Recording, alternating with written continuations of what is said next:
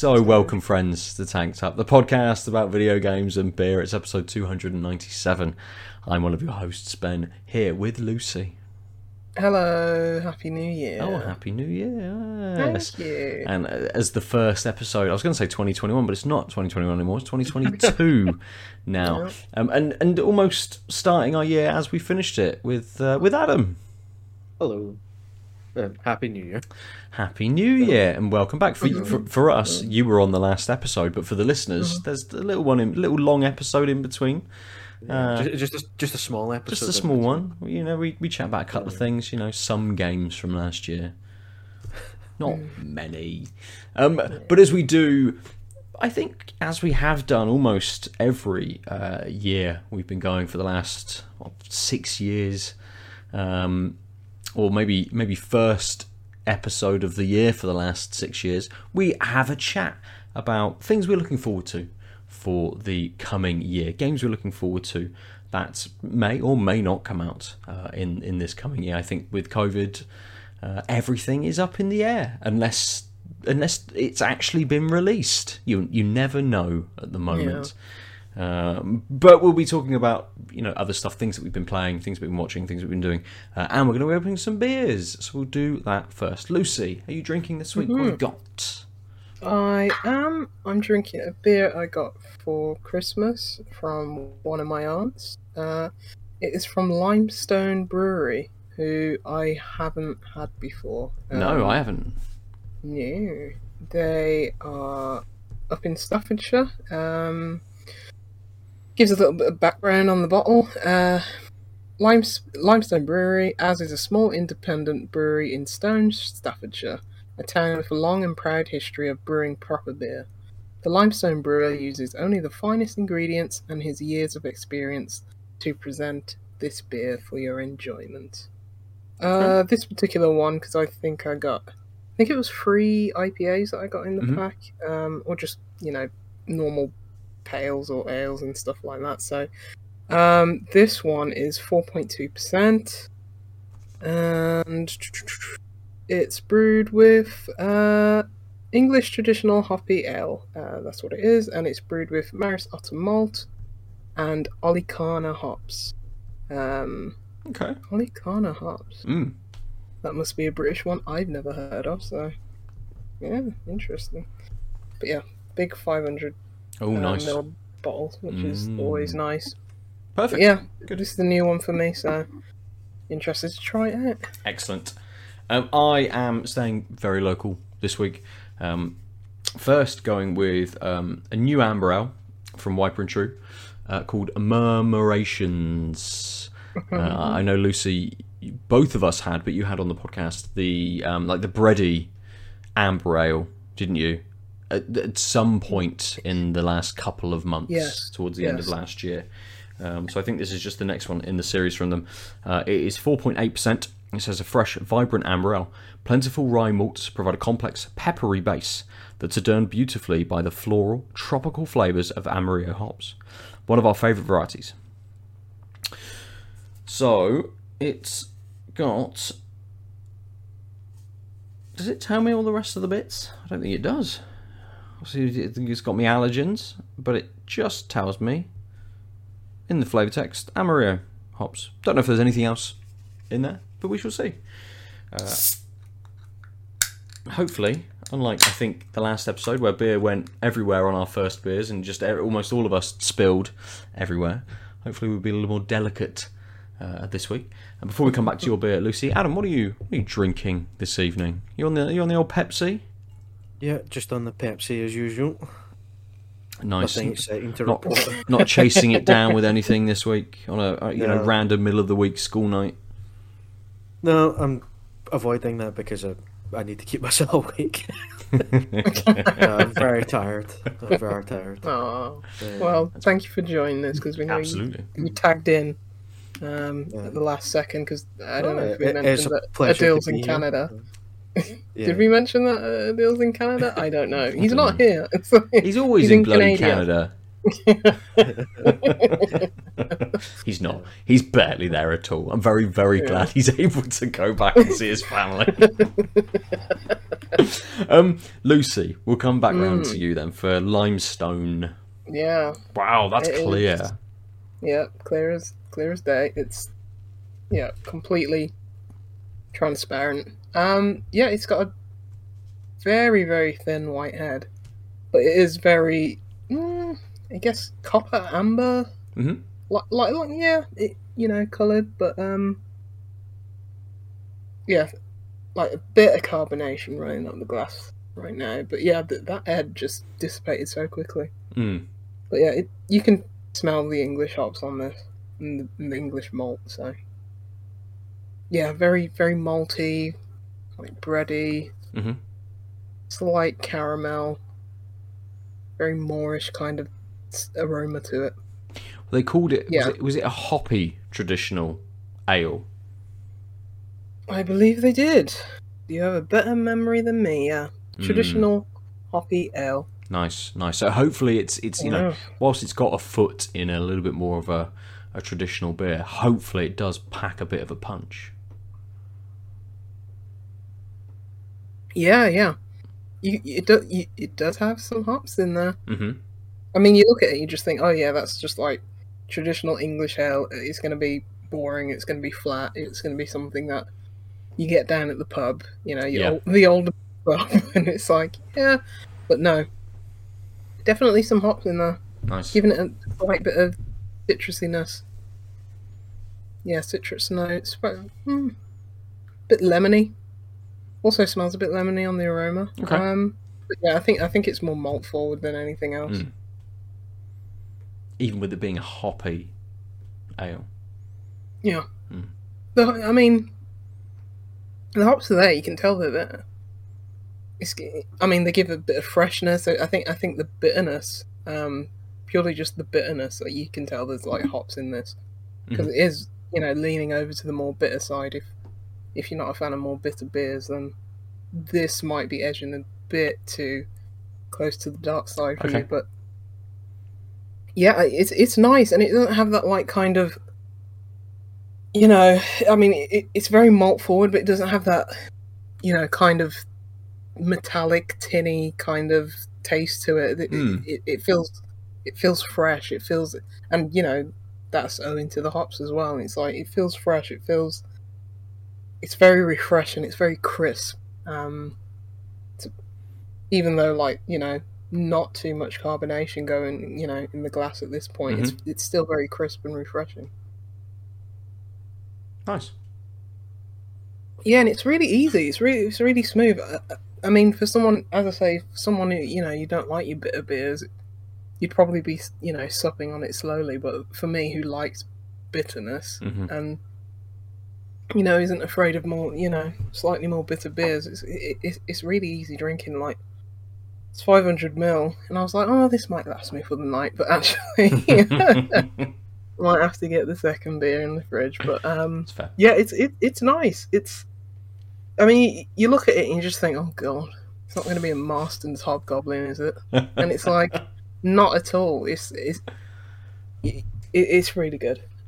It's like, I think this is the year, like, our friend Points of Brew, he was saying how he's very into his American beers at the moment, and it's like, yeah, that was me last year, but I think, towards the end of last year, I was like, I'm kind of in the mood for just like some traditional English beers. I think I've gone completely full circle. Like the winter, I'm gonna end up the drinking winter kicks Brewdog. in. It's jeez, you're not going that far. You're not going that far. We won't let you, Lucy. But yeah, the winter kicks in. It gets a little bit colder in the UK, and sort of. I know where a lot of these, bigger and sort of more modern US breweries, being in like New York. And the state of, and around that kind of area, again, they get a similar kind of climate to the UK, so yeah, it does get very cold in those sorts of places. Yeah. But something does cool to you, doesn't it? Here, you go into a pub, and there is something about not a warm beer by any stretch, but something that is that little bit lighter, that does just have a little less carbonation, a little more of a delicate flavour to it. Yeah, absolutely. And like this is, it kind of reminds me of like it tastes like apples. I don't know if it's like not in a. I think I had a beer that genuinely had apples a few Yes. weeks ago, and Yeah. I didn't like it. But this feels like you're walking through like a fresh orchard, and it's like they've just picked apples off the tree and just dunked it in there. Bit of flavour. It just feels so fresh, and yeah, that's hard to get. But yeah, it's the year of English beer, I guess, for me. That's fair. That's fair. Traditional English beer. I'm probably Yeah. not that far off with this Wiper and True being an amber ale. I know with it being Wiper and True, I imagine it's going to be maybe a little bit more of a modern take on an amber ale. But it's amber. It's a lovely amber colour.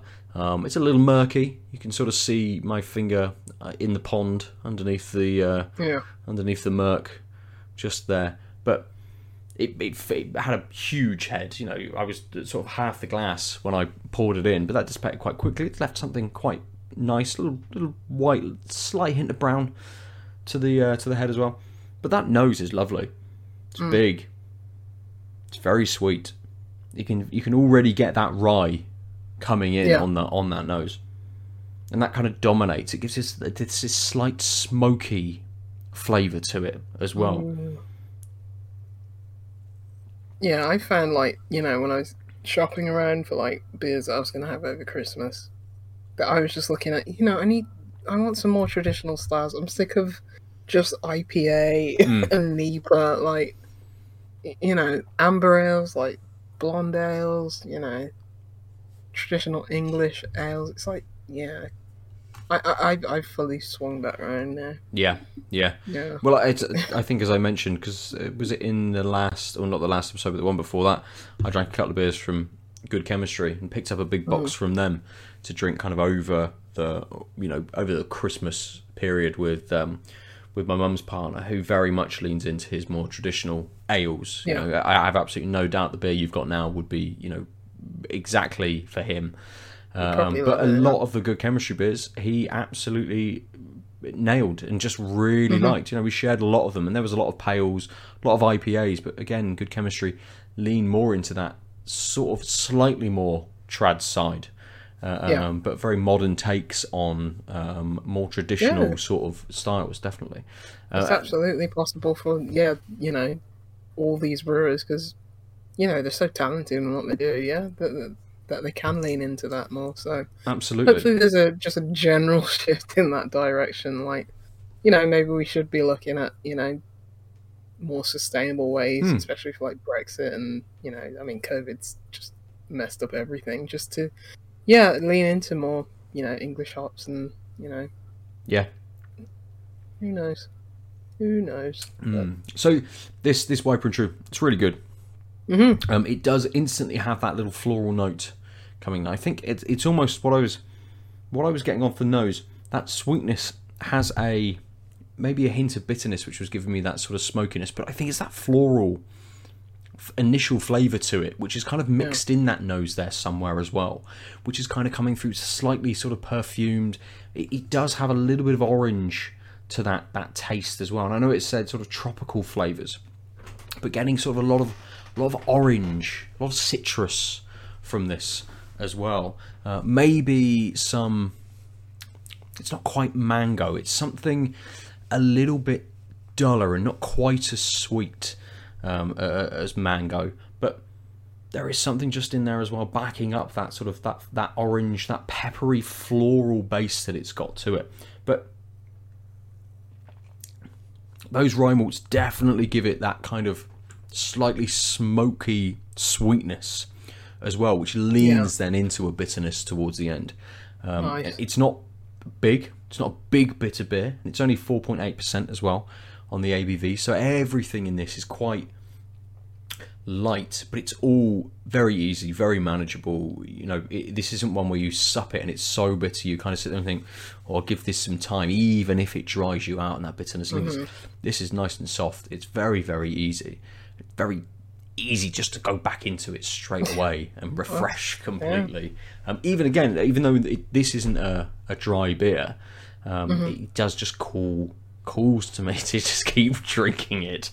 So I think we're going to be. Well, that's what Wi-Fi and True do so well. They just make things have so much depth. Yeah, absolutely. With so much subtlety at the same time. It's just such a good balance, and yeah, like I remember like years ago when it's like, you know, when we used to go to, you know, my beer shop, my regular.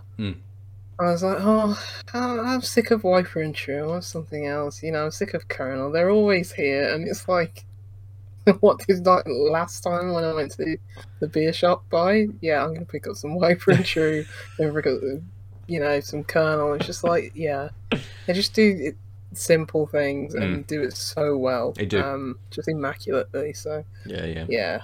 Just roll where back have the round rye to it. beers gone? Yeah.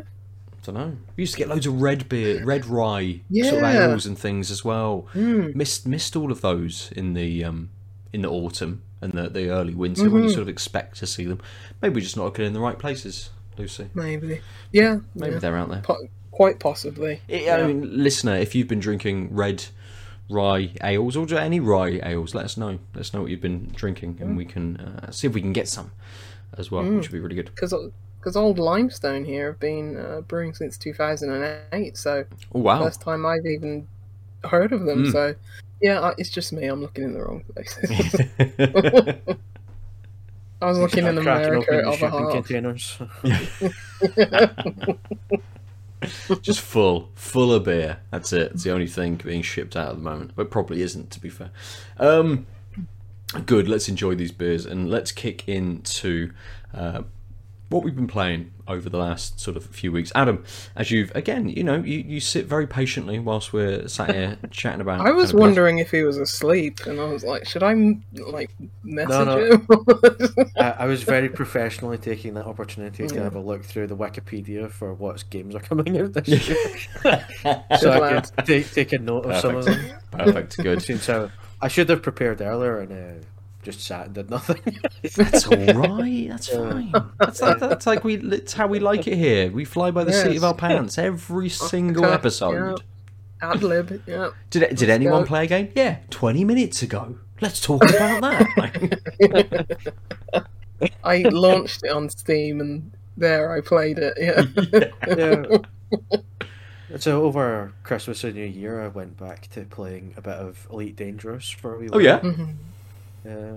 Just been milling about in that game pretty much. No, not really done anything in particular, but apart from kind of exploring about and doing some you can get like passenger missions that take you out to like sightseeing spots in the in the galaxy. Sightseeing spots. Yeah, so some of them are like just interesting looking like systems, like okay, like binary systems with 2 stars and some stuff like that. And some of them are tied to like the history within the universe of events. So you go to places where, and this is the place where this happened, or the treaty was signed here and it meant this, or that sort of stuff. Like points of interest and vistas and things that they put some extra time into, kind of the aesthetic and visuals of, perhaps. Yeah, some of them not so much, but some of them definitely. Well, not everything is a work of art, is it? But it's one of those. Some of them are quite well known, like by people who play, that they come across them. Like there's one where you actually see the planet orbiting round. It's the moon orbiting round one of the planets, and it goes like that. Yeah. In front of you. Normally, it's very slow, and as you return to systems over time, you realise obviously that everything moves round and stuff. But this one, you can actually sit and watch go round and round very quickly because it orbits so fast. The waves on the planet just like fucking massive everywhere. Just... it's a fascinating game, Elite Dangerous. Like I remember when you came on, Adam. Was it last year? It might have been even earlier. I was just fascinated by it, and like it's like the Outer Wilds but bigger. Yeah, it's 1-to-1 scale. Milky Way. So there's over 1 billion star systems in it. I think that last year, the last figure they put out for system visited is like 5% or something like that. It's ridiculously small. Jeez. And you know they feed like real scientific data into it and all that to make it as kind of, obviously with some tweaks here and there for for the sake of the stuff that's going on in the game, but it does crop up occasionally, like there was the news story ages ago about like the Trappist system. I can't remember why it came up, but The That spears? was- yeah, the beers, Libra beers. Are there monks in space brewing galactic beers? I need to play this. Oh, my memory's so terrible. I can't remember why it came up, but they discovered like a load of like exoplanets in that system in the real world, and they looked and checked in the game, and it had basically the same layout because the model had predicted it so well. That's nuts. So all they had to really do was go was in this and game? change the names to update it to like the ones that are here now. Is Jeff Bezos in this game with his spaceship? Yeah. His giant cock just flying up into space. Just- He is a giant cock. Yeah. He's literally, he looks like a giant cock. No, fortunately, it's far enough away that even he is dead. long dead. Oh, that's good. I might need to play this game. Sounds like a It's nice the year place. 3308, I want to say, in the game. Have Sounds you like a better time. have you lent much more into the like the extra stuff that came out with Odyssey? Not a huge amount, just because, well, as I said, I was kind of doing just the passenger missions to mill about, so I didn't really require much of that stuff. But I did stop in a few places just to have a wee wander about, and certainly in the parts that I played, you can tell that the updates have made a difference. Since it came out in what? January last year. It's nearly a year. It's had like 9 big updates since then.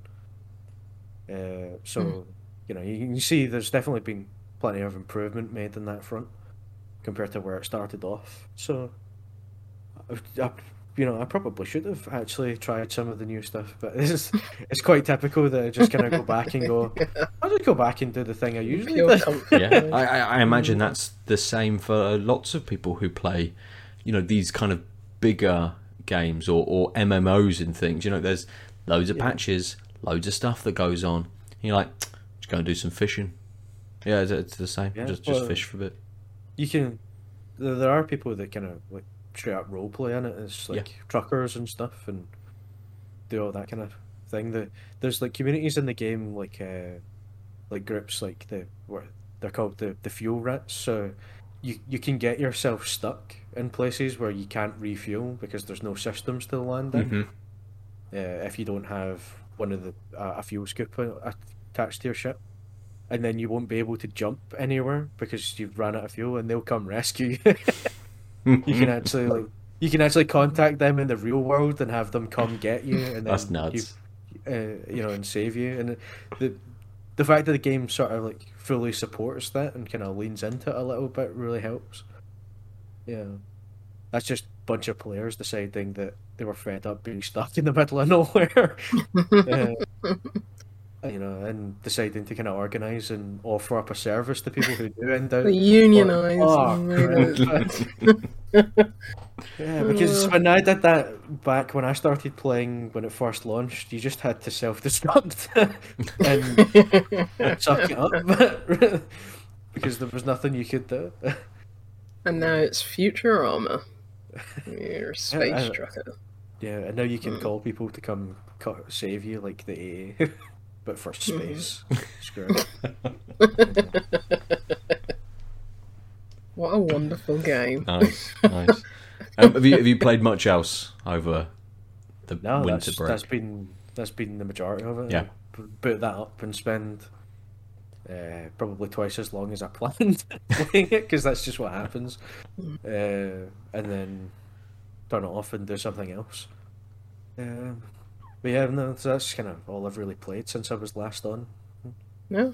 before Christmas. Yeah, that's fair. The winter sort of break is an odd kind of time these days. You know, as a kid, you kind of just have a couple of weeks off school and just play everything. Just sit around like, right, you may have got a game for Christmas or as a gift or something like that, and it's like, right, we'll play that, and then we'll play this, and then we'll do this, and it just bounce all over the place. And I've found, actually, I've not put a huge amount of time into gaming over the last couple of weeks because there's so much other stuff to do.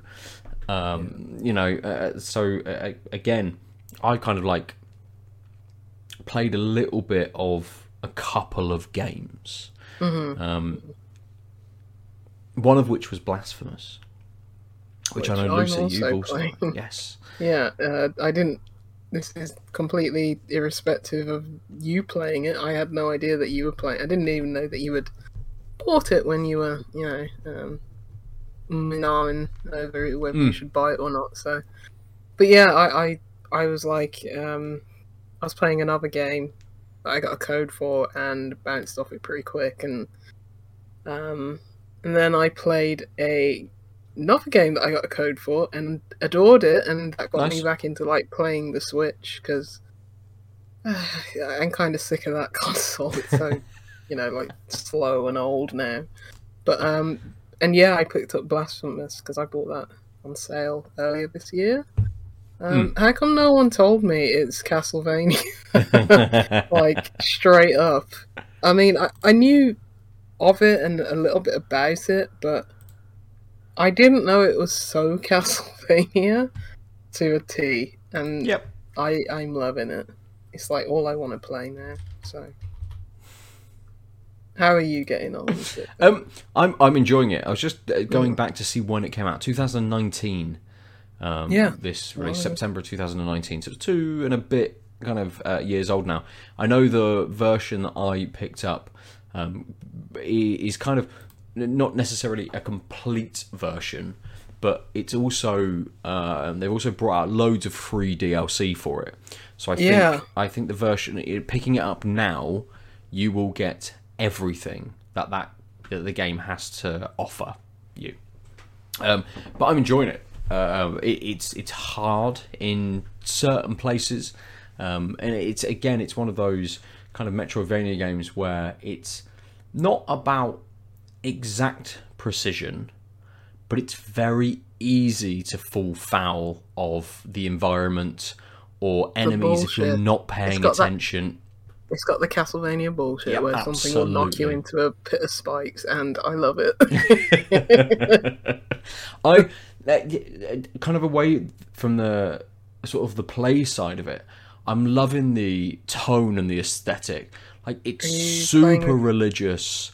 It is like insanely so, and it's so hilarious because I'm playing it on Switch, and I remember the time where it was like, we're Nintendo, we don't allow religious, religious symbolism on our platform, and it's like, yes, you do. Now you do, especially. Just not in our first party games. It's just hilarious how we've come full circle. Because this is very blasphemous. Oh, absolutely! It does feel like an early Steam game. That would be kind of the only place it is. But I'm playing on PS4. Blasphemous is available on pretty much everything. I don't know if there's a mobile version. There might be, but it's kind of it really leans into those kind of. And I would imagine the team, again, it's a Spanish team, I think. Yeah, because they had the games I played from them before were like point and click, pixel art point and click adventure games, and that was all set around like this very weird religious occultist, kind of mystery. So it was like when I realized it was the same developer, I was like, yeah, that makes sense. Just like they were already heading in that direction. It's all like the brutal and darker side of stuff. So all of the enemies are kind of, one of the early enemies is this kind of woman with holding a stone cross, which she'll try and heave at you to smash you.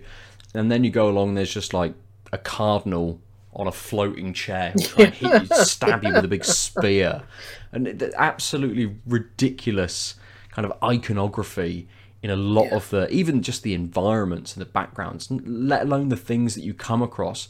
This woman, you know, at one point I think I upgraded my health because I found this woman who was just floating in this room who had 6 swords stabbed at her, and she's like, "Here, have a sword." It's like, yeah, my health's increased. Brilliant. It really leans into all of this, and one of the things that really sells that is what at first sounds like incredibly bad voice acting, but is I changed it to actually... Spanish. Oh, did you? Oh, I should do that. Because I remember reading an article where someone said just put it in Spanish, and it's like, okay. Yeah, I bet that sounds so much better. But it sounds incredible. It's not necessarily, and it's not necessarily the English voice acting is poor. It's that they've tried to record it in a way which makes it sound not even throwback to sort of the retro aesthetic that it's got. It's kind of like someone's like, "Oh no, I'm speaking from all the way over," you know, like fucking miles away, talking to you from miles away, and everyone's all very softly spoken, and it's like, "Hello, penitent one, I'm glad you've taken this stick out of my arse." Change it to Spanish and whipped because me they're with like, it a few times. "Los palabras también," and they're like, That's what I want. That's what I want. I want like the brutal fucking, you know. Yeah.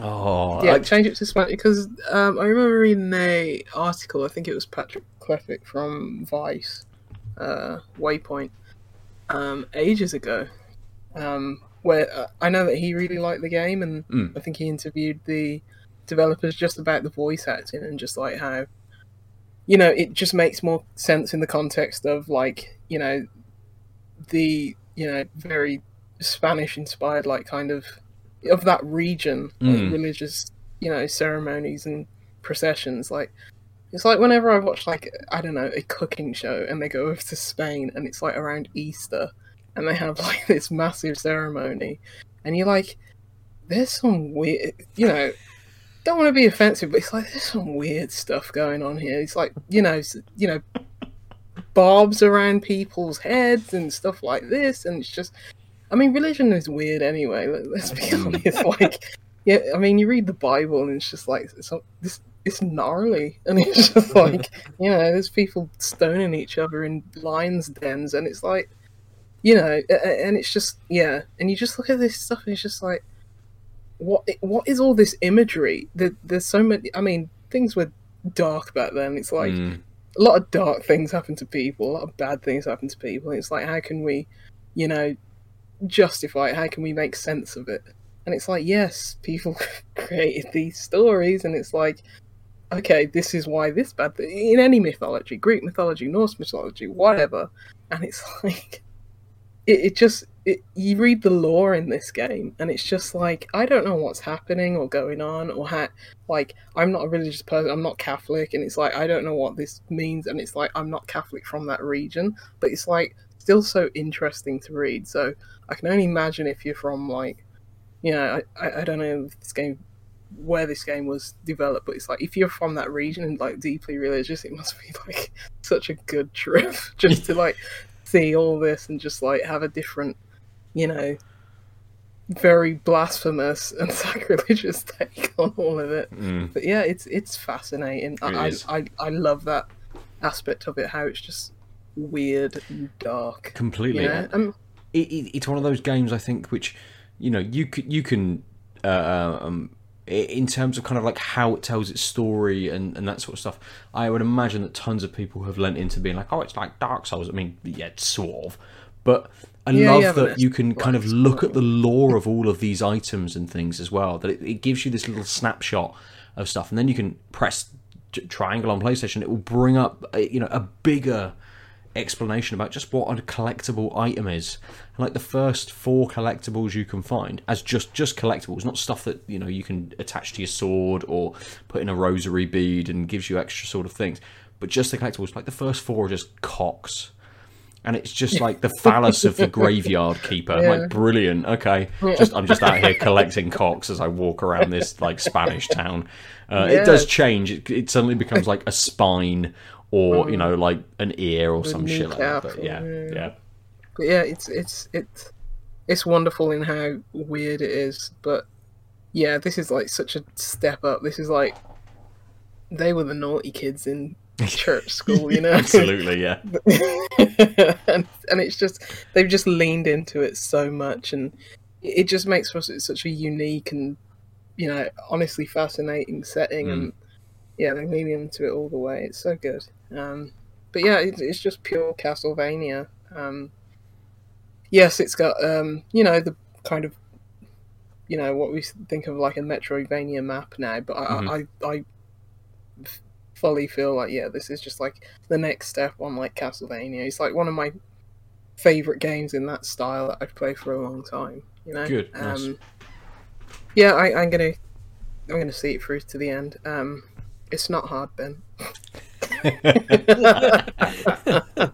It'll be interesting to see how quickly you get through it. I think I've uncovered like 18% of the map or 20% of the map, something like that at the moment.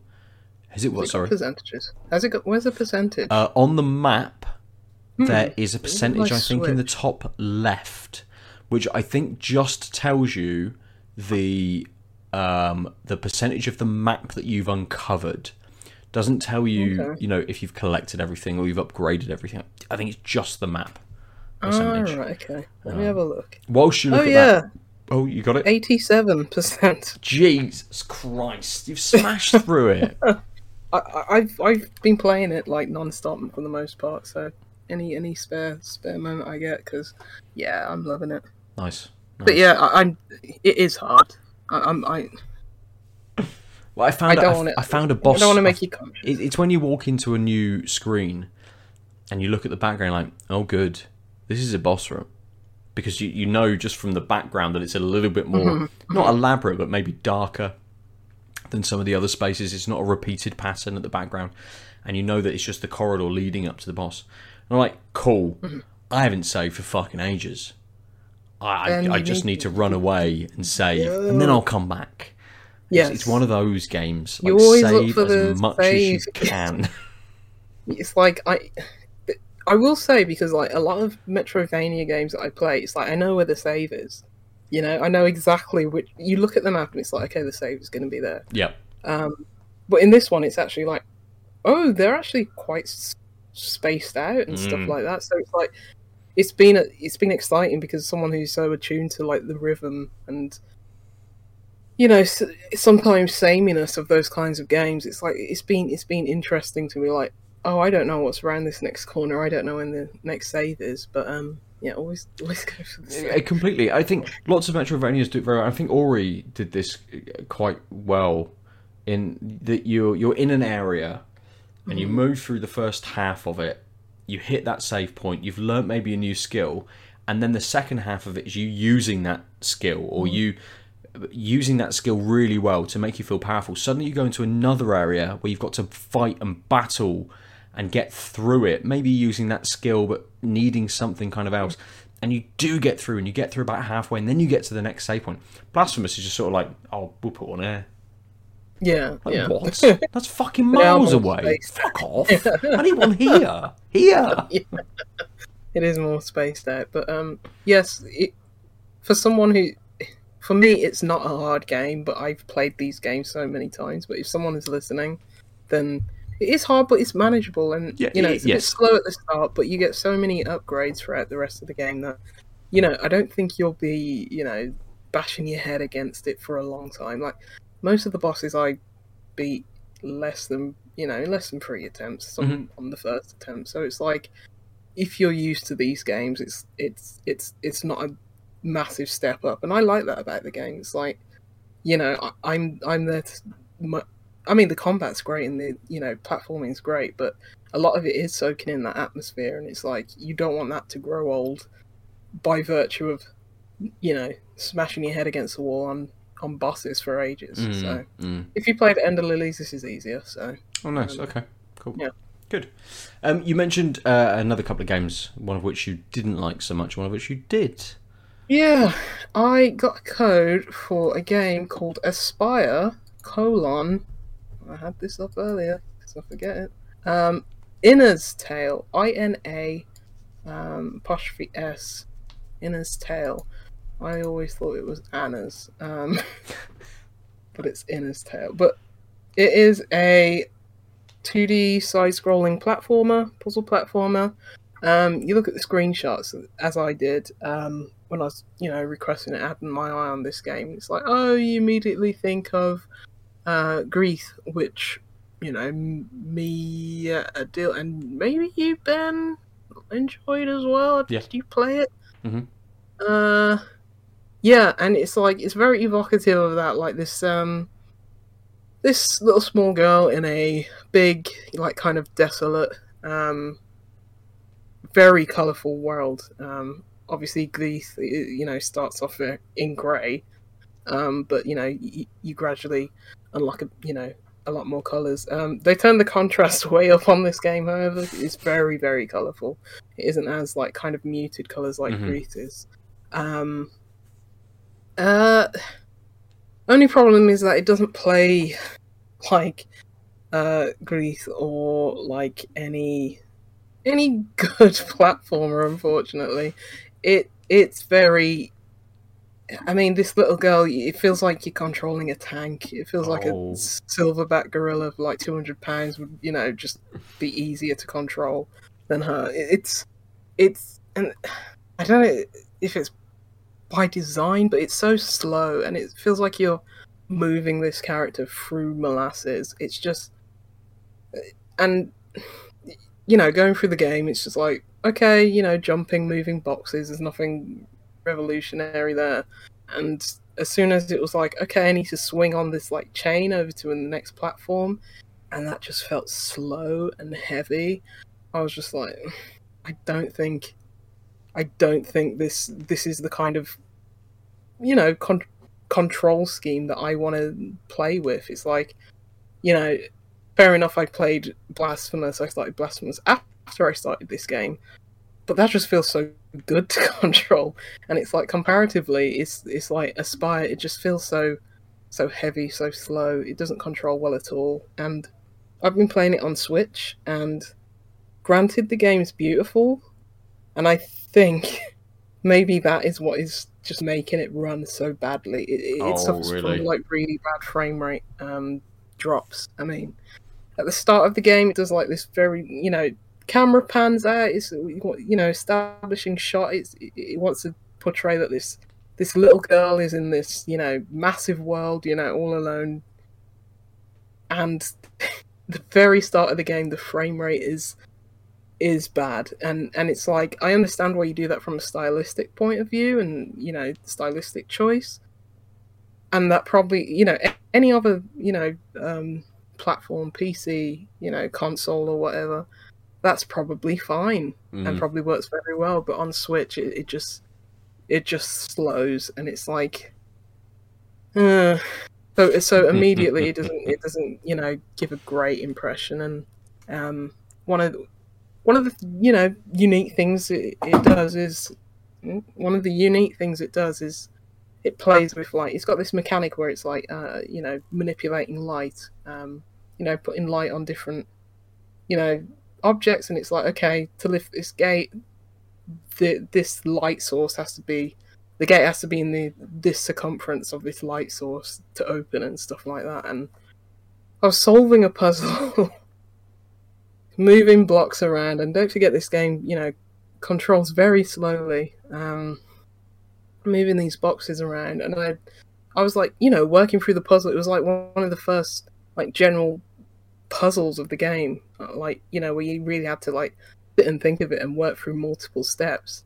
It's like, okay, this is what I'm here for. This is interesting. And then at the very end of the puzzle, it's like I moved like two crates, two boxes a bit too close to each other, and I think they like I don't know, like clashed with each other's geometry or something, or geometry of the world, and it's like one of them got stuck, and the game which is a bug, not a feature. It's a bug, and it meant that I couldn't proceed to the next place. And it's like, do I restart this checkpoint, or do I just close down the game? And I did the latter because, and it's only like a 2-hour game, and it's like, who knows? Maybe I'll go back to it because it is very pretty to look at, and it's like. Even I mean, I've played some bad platformers over the year, way worse than this. And it's like, possibly there's something there. It's very pretty, and I think the puzzles will get interesting. A lot of them were like, at the start of the game, chase sequence, which, when you've got a character that controls as poorly as that does, like, just jumping and like, oh, I didn't do this jump early enough. It wants to be twitchy, it wants to be time-based, but it just doesn't have that capability. Okay. And it's like, I saw my way through those, and it's like, maybe, but yeah, it's a shame. But I really haven't enjoyed it, and, I don't know if I'll go back to it, unfortunately. No, that's fair. That's fair. Yeah. And what was the game that you did enjoy? Yeah, because I started it right after I closed. Did I start it right after? Yeah, I think I did. I started it right after I closed Aspire. It's called Witchwood, which is... Hey Adam, do you like fetch quests in games? Well, my playtime in RPGs would suggest yes. You play MMOs, Adam. You gotta love fetch quests. The cumulative, thousands of hours between them all, yeah, probably. I guess. Yeah. I've got a game for you then. It's called Witchwood, and it is basically Fetch Quest, the game. You play as this little witch. She wakes up in a little swamp, in a nice little hovel. Very, very nicely detailed. The art in this game is great, by the way. Just look up a screenshot. It's Witchwood, which spelled with a Y, though, instead of the I. And you've noticed that this goat has like entered your little house and eaten the pages of your recipe book of like your witch spells. And so you have to go search through goat poo to find them. Is that what it is? Well, that would make for probably a better game, to be honest. Why didn't I make that? But no, sadly no. You realise that this goat is actually like this sentient being, and he says, okay, you have to track down 12 souls for me to resurrect this beauty in this shrine. It's all very sudden at the start of the game. You're like, who's this goat? What am I doing? And it's like, there's no background to it because you've literally lost your memory. So it's just like, okay, I'll go do what this goat tells me and track down these 12 souls. And the game is literally about fetching all these different items in the world to, concoct all these recipes in your book. You start unlocking recipes over time because, I mean, the goat's eating everything. Like your grimoire, it's in the menu. You open up the grimoire and there's like, I don't know, say like 50 just like empty boxes in the grimoire, and it's like, okay, you know, this game is like going to be remembering all the recipes, and the witch remembers them automatically despite losing her memory. As soon as you know that, okay, I need to concoct this recipe, it appears in your grimoire. And the whole thing is going around these different environments. There's like, I think there's 8 different biomes, and they're all pretty distinct and really well detailed. Like there's a forest, there's fields, there's a swamp, there's a mountain and stuff like that. Going around these different biomes, picking up the, flora and fauna of all these different environments and concocting these recipes. And it's very much, okay, you get one quest and it's like, okay, you need to make this, let's say, trap to catch this animal. And it's like, okay, what do I need for the trap? I need some reeds, and I need some twine and I need some sticks, and it's like, okay, I go pick up all these things. It's like, okay, I make the trap, catch the animal, and it's like, okay, I've got the meat from the animal, or what is it, or whatever it is, and it's like, okay, you give it to the quest giver, and it's like, okay, but in order for me to do this now, I need to go on another quest, which ties into another quest, which ties into another quest, which ties into so on and so forth. It's just like a long string. It's like if you opened it up in a Word document, it'd be like 600 quests. And they all, like, you know, a lot of them interlink, and it's like, it's not like you're doing things right after the other. You usually have 4 different souls to track down at the one time. So it's like you have different quest lines, and it's all really well mapped out in this journal that you have. So it's like, if you ever forget what you have to do, it's like, just tells you there. And it's just like, okay, I have to do this. I can do this. If I get this item, then I can, you know, complete these 2 quests, which will lead to other quests, it's just this whole branching, you know, fetch quest. You know, it's like the world's longest fetch quest, you know, in Guinness Book of Records, and it doesn't, like, evolve from that formula at all throughout the whole game.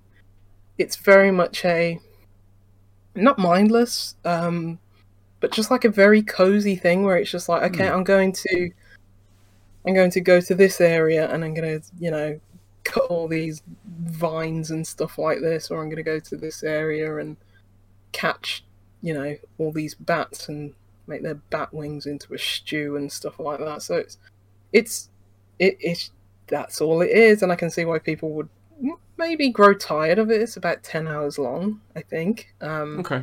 But I never did. I was just like, okay, I need this item. Let me go back to this environment. Oh, whilst I'm here, I can go also dig up some clay or milk a cow or get some chicken eggs and stuff like that. Let me do this.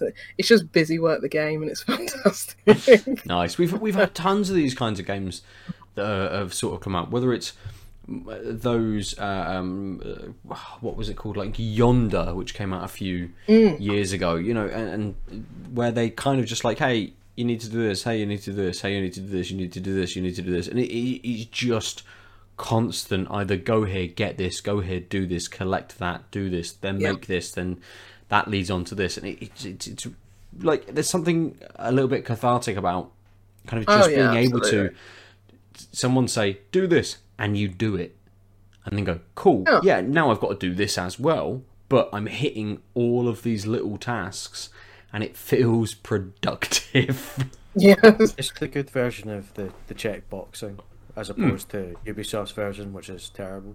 Yes. Yeah, it isn't just, I mean, we've all collected all the backpacks in Spider-Man, I'm sure, and got the platinum. So, because it was fun.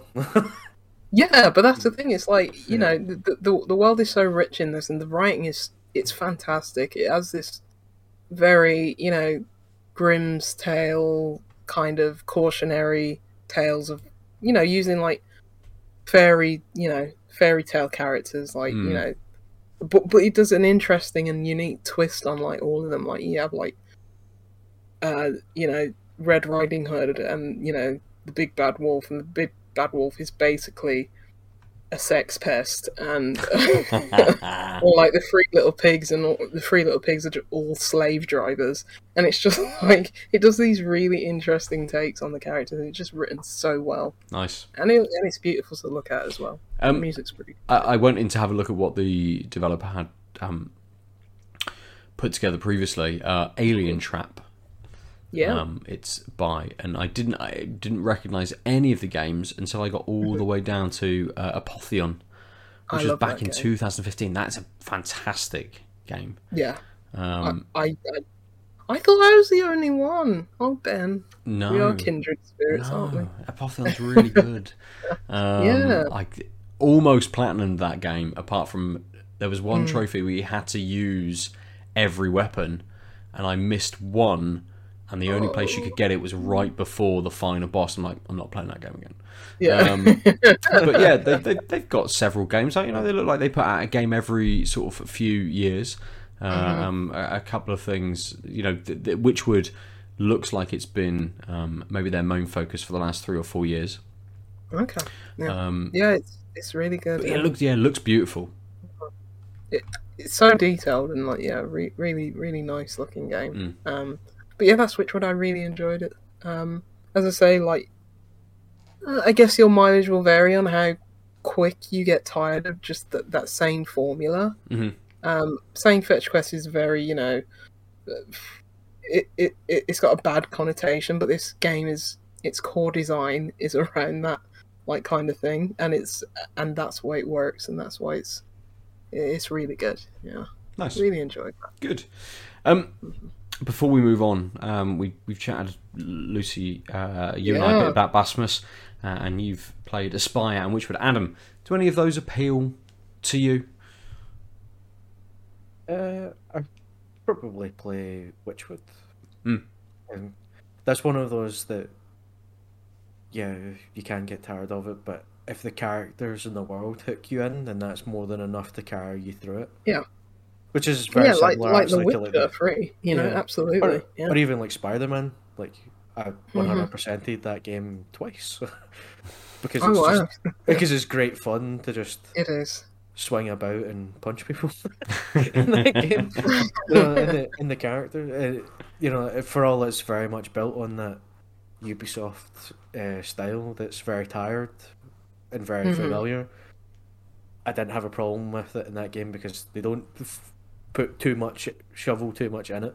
And Yeah, it was like great fun to do all of the stuff that they did have there. So in a if way, Witchwood achieves it was that, then that would be the same. it was like a game from the 360 era, for better and worse. Spider-Man, that this is, because it was so. It was a bit, rote, wasn't it? Like the open world, but it's like that is way better than an open world, which is conversely just way too bloated, like something like Assassin's Creed. That's why I think 100%. I think 100% of the DLC as well is Spider-Man as well. So, Nice. yeah. It felt more contained, and yes, it was very fun to swing around. It gives you just enough that there's enough grounding for everything that it gives you a wee tidbit, whether it's like the backpack having like wee bits of world building of like his past, because he's obviously an experienced Spider-Man, so they're giving you wee tidbits of, that's one of the wee devices I made to help do this, or this is from the restaurant where I had to run away and leave Mary Jane behind, or whatever. Those kind of wee tidbits, or the combat ones that help you develop your skill set by giving you the actual challenges to do, or the wee Harry Osborn ones to showcase the fact that he's smart. I'm so angry they Tom Holland that character, just destroyed his face. That's pissed me I off, still don't actually. like it. You know what? I don't want to play the second one. It'd be interesting to see what he looks like in the second one. We'll see. Does it give him a beard, and he won't look like Tom Holland anymore? Because does he I don't kick think in? Tom Holland has the ability to grow a beard because he's 12, and he will forever be 12. So, does it kick in? Does the new one kick in straight after just put the Miles Morales, or have we then got as the we Nathan Drake model? No, but that's the Nathan Drake. In the next Nathan Drake, they'll make it Tom Holland, won't they? They'll go back to the first Uncharted game and they'll put Tom Holland in as Nathan Drake. Every Sony property game will Aloy, Horizon 3, just Tom Holland in it. It's fine. This is where I'm really glad that PlayStation as a division clearly holds all the sway in Sony, because it's the only one that's made money consistently for all these years, and really bailed the company out when it looked like it was teetering on the edge of just going completely under. So they won't be able to do that because the PlayStation execs will be like, get abused. Well, you just make movies. What do you know? Get lost. They've I'm sorry. How much money did you make? We can do that in a couple of weeks. Get lost. they've thrown all their money into electric cars now as well. Oh, have they? Sony are jumping into the electric car market too. CES has been wild. Walkmans, for God's sake, business is there. Are they making the whole cars, or are they just putting the CD player in? Remember when we made these? Aren't we cool? Thousands of Discmans that just sat in a warehouse they had to do something with from like 20 years ago. This warehouse nearly bankrupted the company. Now it can save us all. I'd still use them. I still have CDs. Yeah. Yeah, my car still has a CD player. It's not a Sony one. I don't think. But And the it has PlayStation, one. like, what if the PlayStation 5 can even play music off a CD? I fucking doubt it. Yeah. They're Let's like, get the PS2 strip out out, strip out. Can it play games? Yes. Can it do anything else? No. Strip it all out. It can play Blu-rays. Yeah, true. Can they? I know it was Yeah. the Pro that couldn't. Was Could it not? No, No, they couldn't do 4K Blu-rays, but the a long PS5 Ah, can. right. But the regular Blu-rays they all can. Yeah. Or well, the good. PS4 and 5. Yeah. These they're so useless. These sort of new consoles. It's like I have to install Blu-ray player onto my Xbox. I'm just like, What? holy crap! You have to download an app to play Oh, a of course. DVD. Yeah, of course. Yeah, Everything yeah. has to have an app. You're like, Yeah. remember when this just worked? Worked. Yeah, It was just a thing that happened. it's just like you're a Blu-ray. Just play it. Why do I need to download an app? It's like when You have the capability. You don't need anything.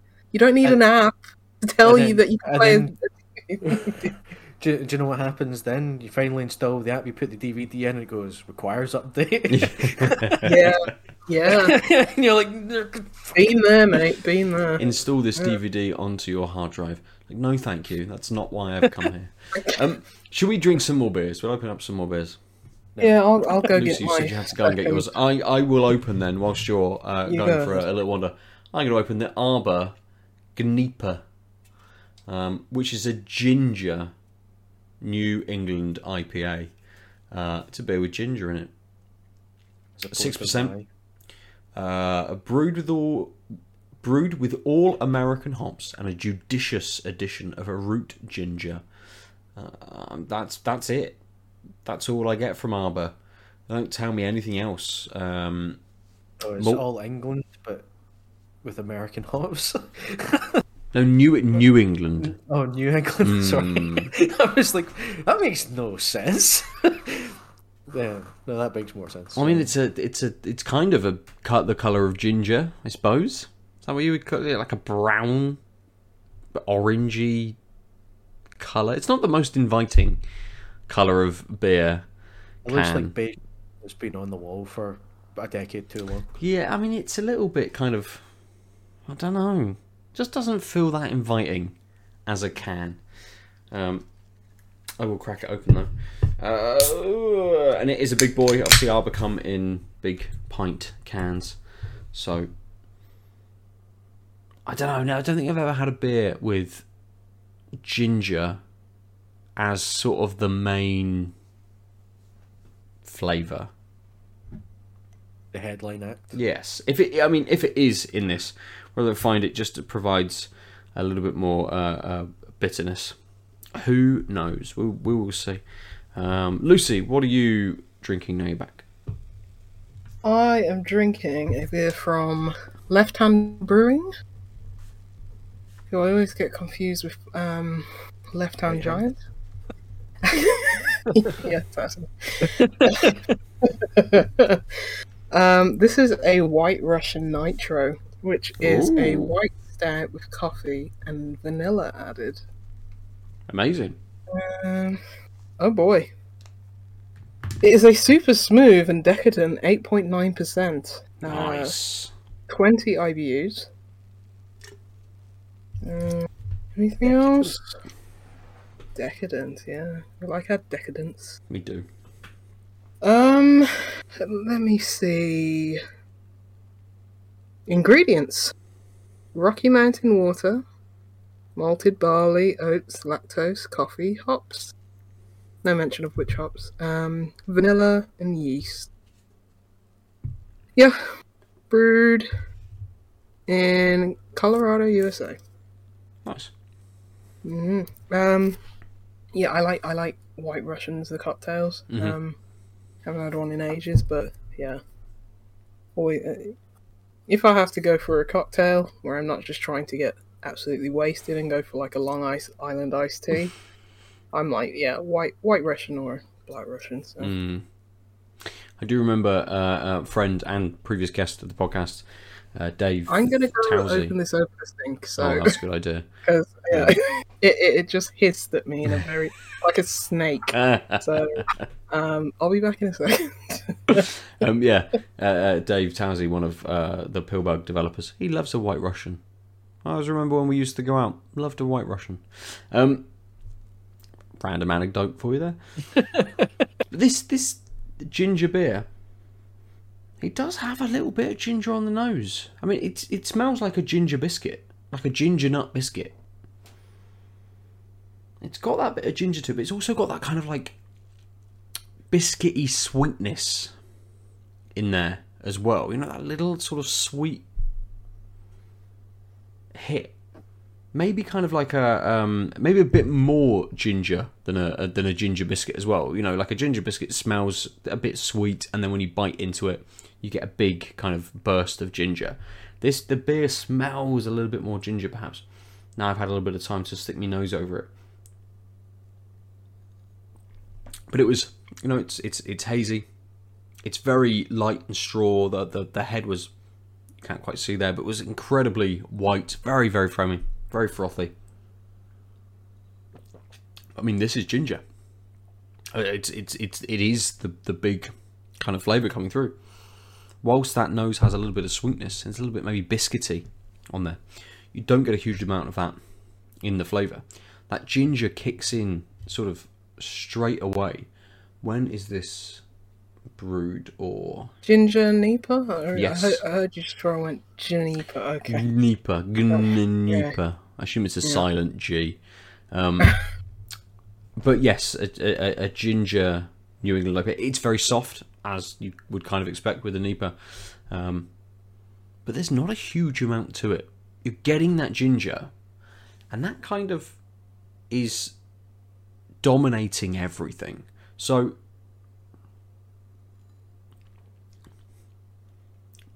it sort of comes in, you know, the ginger comes in straight away. And whilst the kind of the ginger fades, you're left with the kind of top of the mouth, back of the tongue kind of slight heat that you get from ginger. So the flavour kind of fades quite quickly, but it's left and it sort of sours a little bit at the back of the mouth and dries out really, really quickly. And apart from that, I can't get a huge amount more from this. Okay. That ginger really does sort of like dominates the flavour.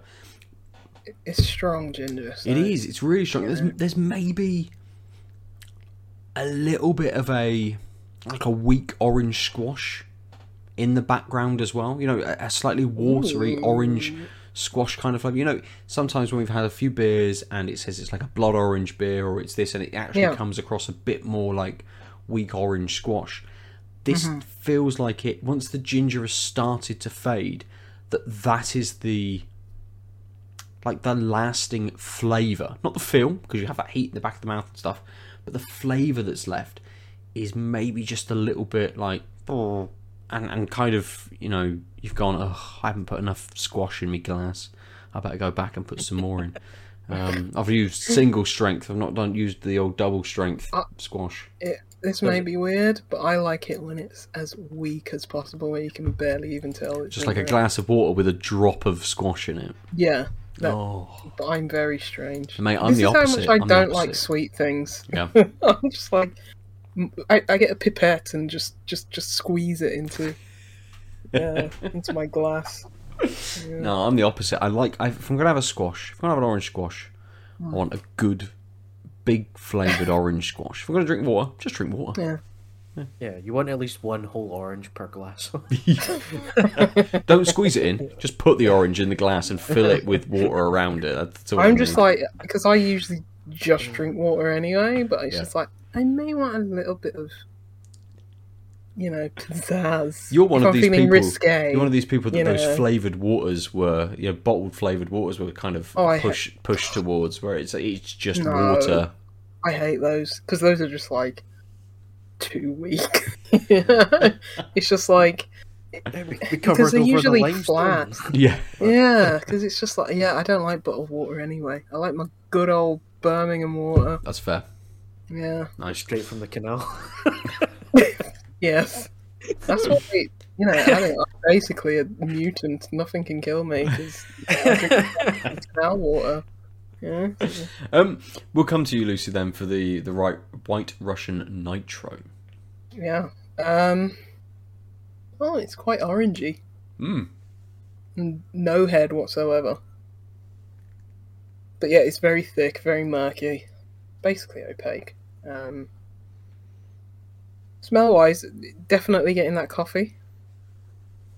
It reminds me of the Siren Craft brews that they do every now and then with the coffee.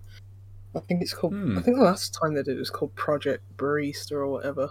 Yes, that sounds but about yeah, right. like the coffee nitro stouts that they do or whatever. Like the think the one affogato sort of. Yeah, one. I was about to say the one that I really like from them is the affogato, and this reminds me. The smell reminds me of that. Yeah, but yeah, mostly just getting coffee, not really getting any of that vanilla. But we'll see if it's in the taste. Mm-hmm.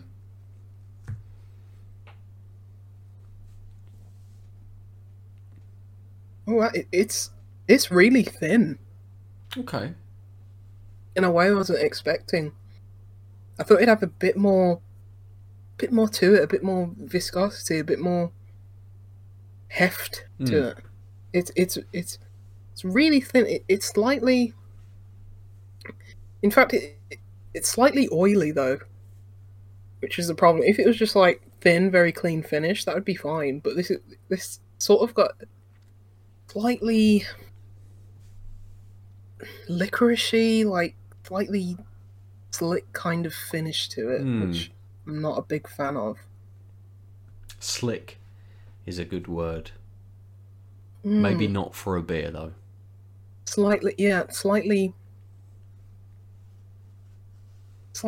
cloying at the end. Okay. Like you've got like I don't know some like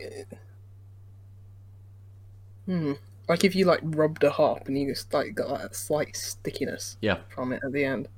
That's what it tastes on like your taste buds, which is not too pleasant, but taste wise, definitely getting the vanilla more. Yeah, definitely getting like that sweet vanilla in it, but it feels like the coffee's just gone, like like getting so much of it on the nose, but in the flavour, I'm not. I'll go in for another sip, but it's like the coffee just like no, we're out. Do you think that's something to do with the viscosity of the beer? Like it is a little bit too thin, so you lose those kind of roasted sort of coffee notes with that. Possibly.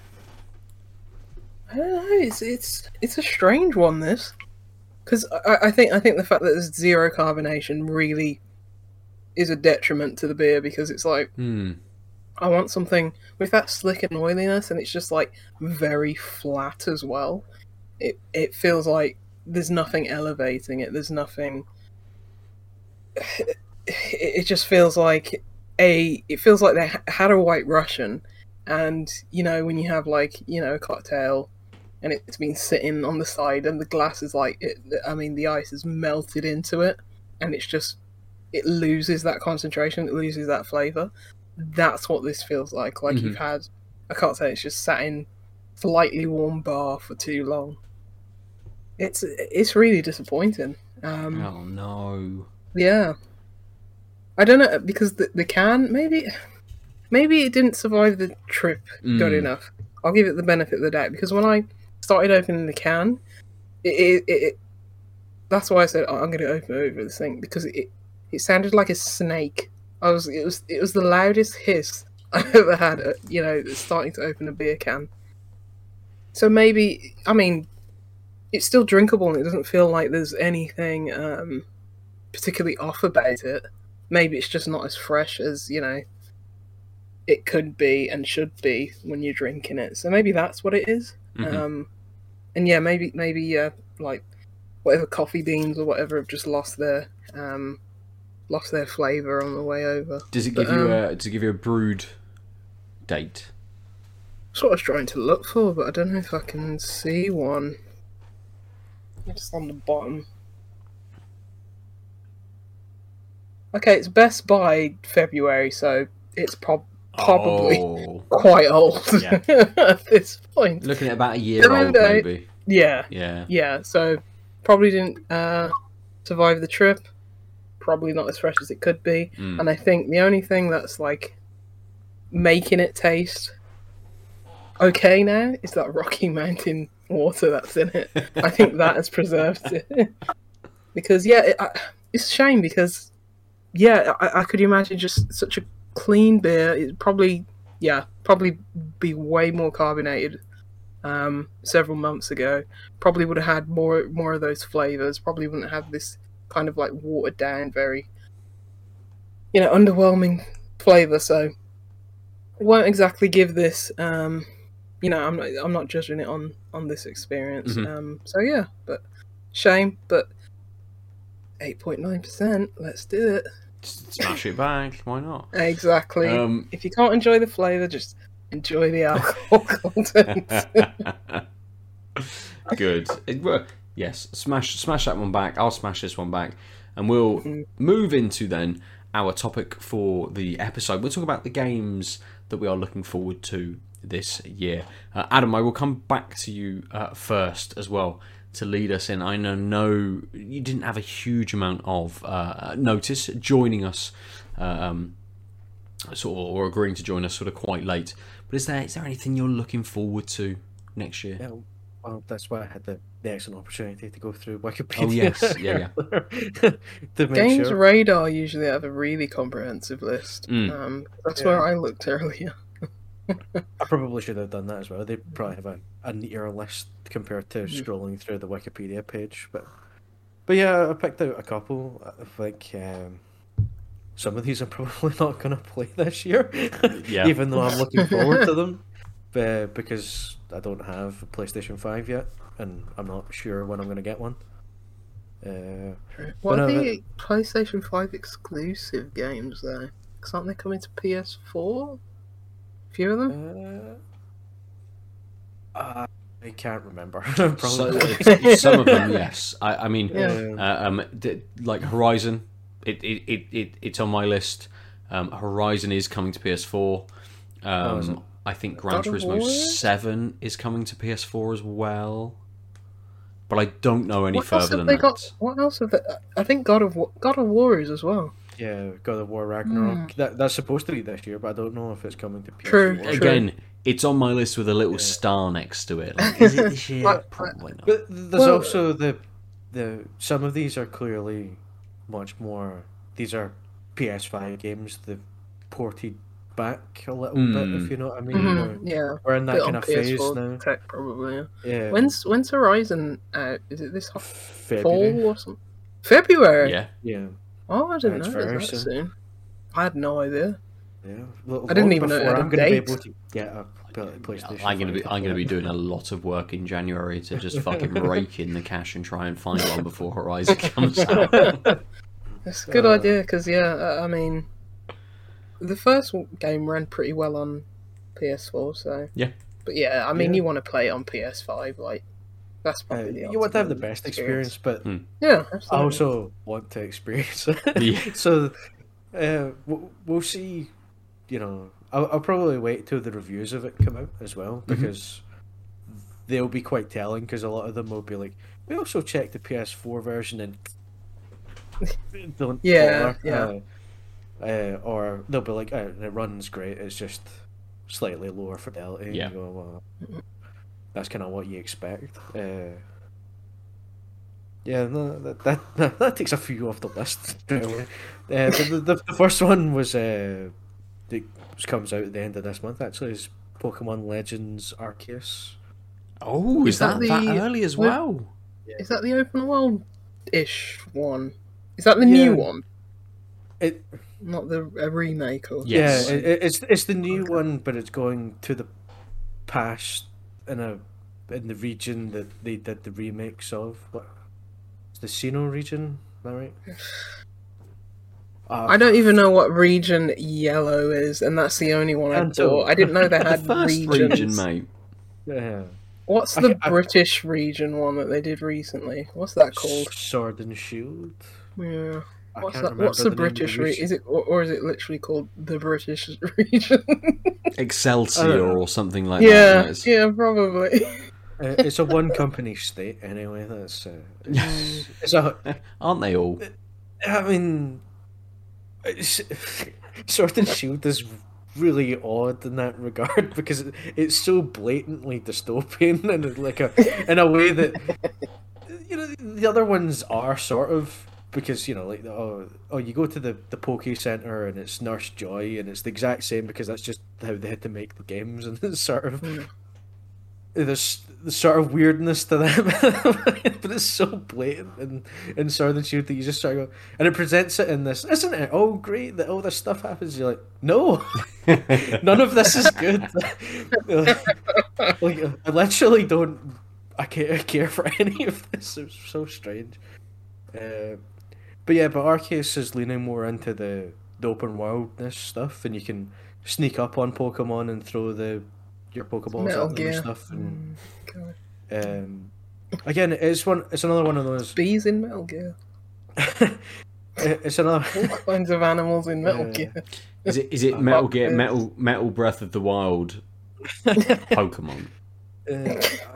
It's another one of those. The Game Freak are quite conservative in a lot of regards with how they design these games, because they're trapped in where they sell millions and millions of copies and rake in huge amounts of cash. But that's the thing, like They're trapped. they're trapped. Yeah, they've made I like think they 50 could of change them. up the formula Yeah. though, because everyone's like, don't change the formula because people will still buy it. But I think people will still buy it even if they made like, I don't know, Kentucky Route Zero, and people would still buy it. So like, what, you have all that cash, why not? Surely the developers themselves probably want to evolve and reiterate. So. Well, that's why I'm more interested in this one, because they're doing the kind of middle step of their sort of splitting off into like a sub series. It's not really a mainline game because okay. Because it's Pokemon Legends. That's Arceus even that's even more disappointing, because they're just probably gonna be like, I'll just switch back to the old formula that has worked for the last next 25 years or whatever. Quite possibly, but this one is leaning towards some of the stuff that I want them to do a bit more, and I'm hoping that it'll succeed and people will love it and they'll go, right, now we can turn around to the pencil pushers and the money men and go, this is what we're doing, suck it up. Hopefully. I hope so. I live in hope. False hope, but I live in hope. I'd love to, enjoy another Pokemon game, like actually get back to it, like other than Pokemon stuff. Despite the really horrific dystopia of Sword and Shield, some of the stuff in the game is, with the open world sections and stuff, is quite good. It's just too limited. You experience it for the first time. This is great, and then like 5 minutes after you go, I want so much more than this. So you're finally giving me a taste of the thing that I've dreamed of since I was 4 and gone, now give me the anime, the game. Which is kind of where I want to go. I want to just go off roaming with a Pokemon and some Pokeballs in my pocket and go exploring. It's always what it could be, because they must be one of the most cash rich developers in the world, and you're just thinking, you have so much potential. That's why I understand a little bit of you would worry about doing anything too drastic and throwing it all away and then being the people who ruined it. Like 5 years time there'd be up and go, whatever happened to the people in charge of Game Freak, and you see them living under a skip. You know, being interviewed by people from Polygon, go, so what happened to like if we got 2D? I don't think that would ever happen though. It's such an establishment though that it's like Yeah, you can't see Pokemon. It's like you can't see Disney just like stop being now. You know, it's like one of the richest, most known entertainment products. It's like okay, the game flopped. We sold only 7 million copies on Switch. Just release. Where's Ryan Reynolds? Release another film. You know, that's all I need to do. Yeah, but I think it comes down to like IP ownership, right? If Game Freak own Pokemon, the IP, to make games for, fine. If they don't, and it's a Nintendo-owned property, and they really fuck it, any game studio, right? Any game studio, maybe unless your first party is just one bad sale away from just going. yeah. And I don't know, a Game Freak first party Nintendo. No, I think both of them Pokemon hold company, but yeah. I believe they both that- own a stake in it. Right. yeah. Nintendo own a stake in them. Yeah. I think Pokemon Company probably has the majority. So they're Yeah. probably safe in that regard. They you are. know, if it They're is absolutely a bit of a dud, safe. yeah. Yeah, they just release it on Xbox, put it on Game Pass. You know, the Game Pass region, and it's just like it's frustrating. Like I don't give a crap about Pokemon. I haven't for 25 years, but I'm frustrated for the fans of that series. We just want something, just want a little bit more. It's just here's a breadcrumb every 5 years, and it's like they could be doing so much more with that entity, with that franchise on the game space. I'm not speaking about the rest of whatever they do. But, Yeah, well, all the anime and stuff like that seems to, you know, rake it in still, and all the toys and whatever yeah, else. that's the because- frustrating part of it. Of course, it's like, it you got does, all this because it's money. Yeah, yeah. I'm frustrated for you, Adam, and I hope it's good. I hope it's good. Otherwise, I'll be there.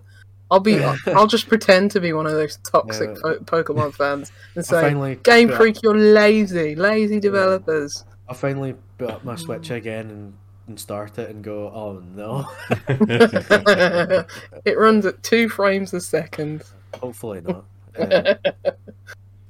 That's the other side. The hardware definitely holds them back in a lot of regards with that stuff. But look at Which was- Breath of the Wild, man. You know. It was especially noticeable with Sword and Shield. But look at just- Breath of the Wild. Empty though, What isn't it? did we Breath of the do? Wild, empty. It has a lot of shrines. A lot of Kokoro seeds. It sure has a lot of hills It's like and 700. the far distant background. It- It's not rendering properly. Yeah. The open world in that game, I mean, that's the thing. It's like you scratch away at anything and you realise the inner workings of it and everything like that. Yeah. But you get so much mileage out of that open world for the first time playing it. It's just, you can absolutely get that out of a Pokemon game, an RPG that lasts like, say, I don't know how long they are, like 40 hours. Depends whether you mainline them or do you know they collect them all and all. Get that 'em, yeah, stuff. catch 'em all. Yeah, Yeah. yeah. I think It's I one of those think- you can spend, you yeah. know, kind of 40 hours playing through it and finishing the story, or you could spend 400,000 hours doing every single possible thing in it. I've you want captured to play every this. Pokemon there is.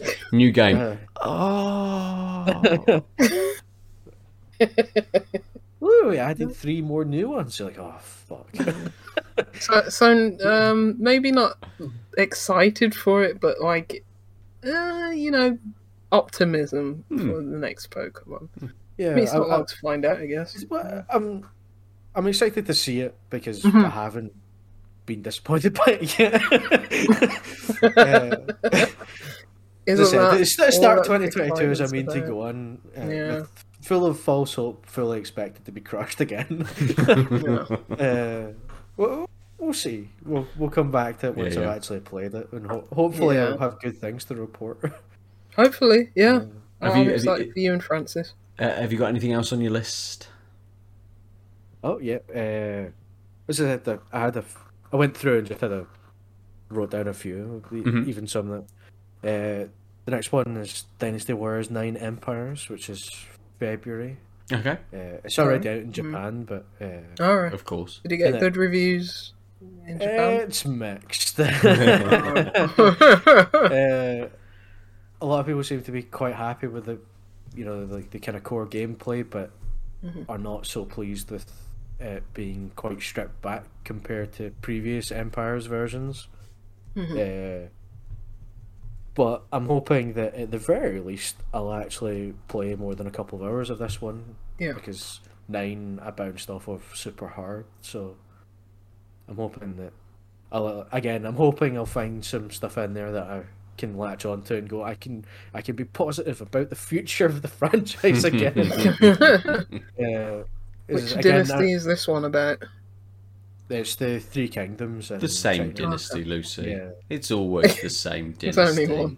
No, Samurai Warriors is about Japanese dynasties. So, it's just very different. Very different. Could we do a different Chinese dynasty? No. Let's move countries completely. Yeah. I want one of the Canadian dynasty, just so that we can make a deal, play it, and be like, is this accurate? No, I don't have an awful lot to say about it. Just Yeah, that's fine. That's fine. What's Fan next? of the series for a long time, so Mhm. I'm hoping that one's going to be at least an improvement. Yeah. I'm probably not going to play this one, but it's on the list anyway because I'm a fan of Total War. So Total War Warhammer 3 is coming out. Oh, They're- yeah. They're finishing off their trilogy of Yep. Warhammerness, total Warhammering, and I hear nothing but good things about all of them.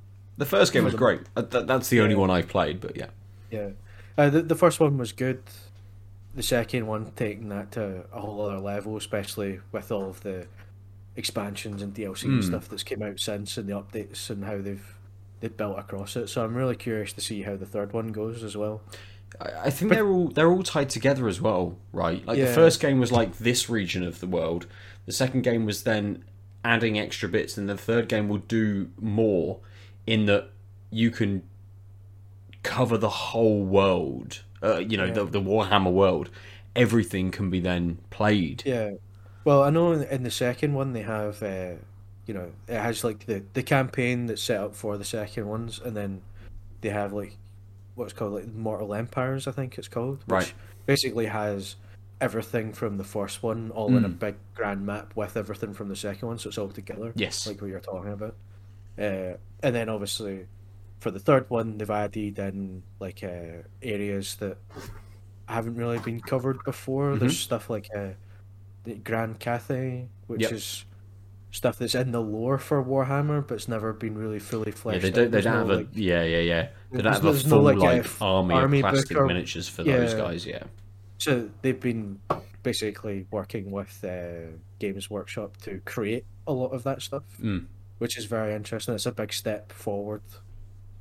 They've obviously built up the trust over the first two games that they've been allowed to have that kind of level of, well, yeah, you can help us build a whole army for Warhammer.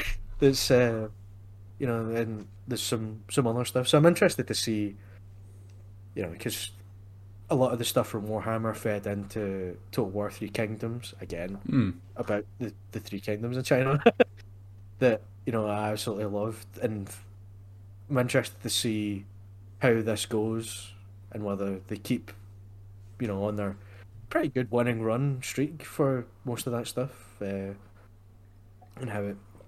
see what bits and pieces people pick out for what will maybe carry forward into whatever their sequel to the Three Kingdoms is going to be, that's very vague and weird and odd because of how they left that, which I'm still bitter about.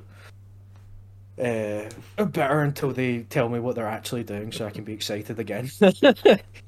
Because they left it in a weird place. But Yeah. I'm interested just to see what happens, and then hopefully maybe next year or the year after they'll do a trilogy pack or something, and I'll pack all of them up in one go and play the complete Warhammer. Yeah. Warhammer. You'd imagine so that after when the third one has Yeah. been out for a little bit of time that they'll put all three in a big bundle. Yeah, that's my hope, because it's one of those that I get more and more tempted every time I hear people like on like 3 Moves Ahead or that talking about it, and you go, I don't know. Yeah. I've never been a Warhammer guy, but I could be. I could be a total Warhammer guy. It's so expensive. Yeah, that's why I want to play the video game version, where I don't need to do anything. Because it's one of those you go, you could, but you have to paint them yourself. I'm like, I'm out. You need that Henry Cavill money, that Superman That's very money. true. Yeah, I'm sure he has an army of people painting them for him, and they just look. Oh, You can do this one, Henry. He definitely paints them himself. Yeah. Oh yeah, he'll paint like the. I can the just general. imagine him and his like huge body and huge hands, just Tiny little smearing the paint. Yeah, next to the PCE built himself. Just like, this is going to be the best general. I'll just buy another one as well. Yeah. Anything else on the list, Adam? Yeah, I've got Forspoken. Oh yeah, which, nice. Again, I don't really know an awful lot about the game, apart from we've seen there's a couple of trailers or whatever it's been. Yeah, and I I've don't gone, think anyone knows "That's much about it. cool enough." I know zero. What is this? It's Square Enix action RPG. Is it the actual name, the working title for The Quiet Man 2? No, because it's a lady. The protagonist is a black lady. And Oh, really? there was a little bit, I seem to remember, a bit of a disaster interview that Square Enix came out and said, "Hey, we've done this to the character," and everyone's like, "That's just fucking racist." They're like, we've given, What did they I think they said something like, Was it something lost in translation, or was it? I don't know, potentially, but they're like, yeah, We made her the whiter. first black protagonist we've had. No, I think they just used all of the wrong fucking words. They were like, yeah, we've given her like swagger. We've made her fucking, like jive. We made her ghetto. And you're just like, I don't want to read this. No, I really hope these are the the wrong translators things have to just do. really done them dirty on that. I want to read this. Find it, Lucy. Find it. It does exist on the internet. There's articles. Oh calling man, it out and stuff. I'm gonna track that down after that. Sounds hilarious. But Forspoken looks good. It looks similar to kinda- that big epic the Unreal Engine sort of demo that Epic put out. Or is it an adventure game? Kind well, of. it's kind of I suppose it's more of a platformy kind of thing. Oh.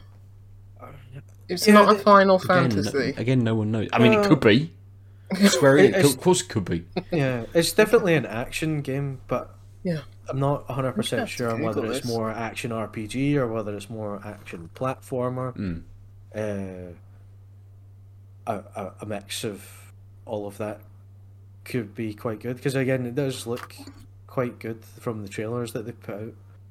So again, that's one of those. Again, hopefully we'll get a bit more information about it, because that's another one of those that the trailers dropped and then and it comes out in like June or whatever, and I'm like, what? Yeah.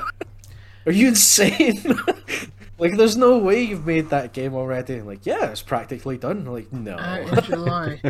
It's not ringing a bell. I mean, Looking at it, I've been again, watching if Square Enix are leaning into what they've been talking about in the president's kind of start of year or end of year letter that he put out, Oh, it's being God. made by Yeah, everybody NFTs, else, so it doesn't It'll have matter. NFTs.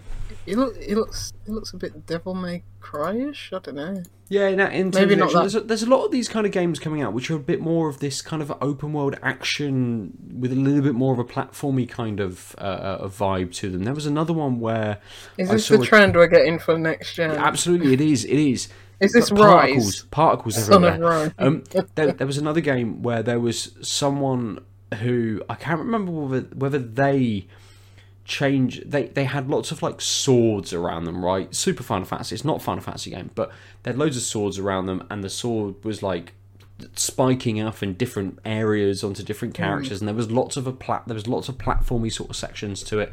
And it's not Forspoken. I can't remember what that game is called. Is that the Platinum one? It might be the Platinum one. Because that's also on the list, because, again, it's Platinum. what they do is always relatively interesting to see. Yeah, Just nuts. just again one of those. I'll wait for reviews to drop and see if it lives up to what they've shown off about it, because I can't remember there's two platinum teams. There's the good team, and then there's the The other team. we lost control of this somewhere, and I'm not sure where. Team on platinum, and it's not always the same team, from what I gather. I can't remember like which Project one this is going to be. dependent. So, yeah. Okay. Who wants to play Black People Stereotype Bingo? Oh god.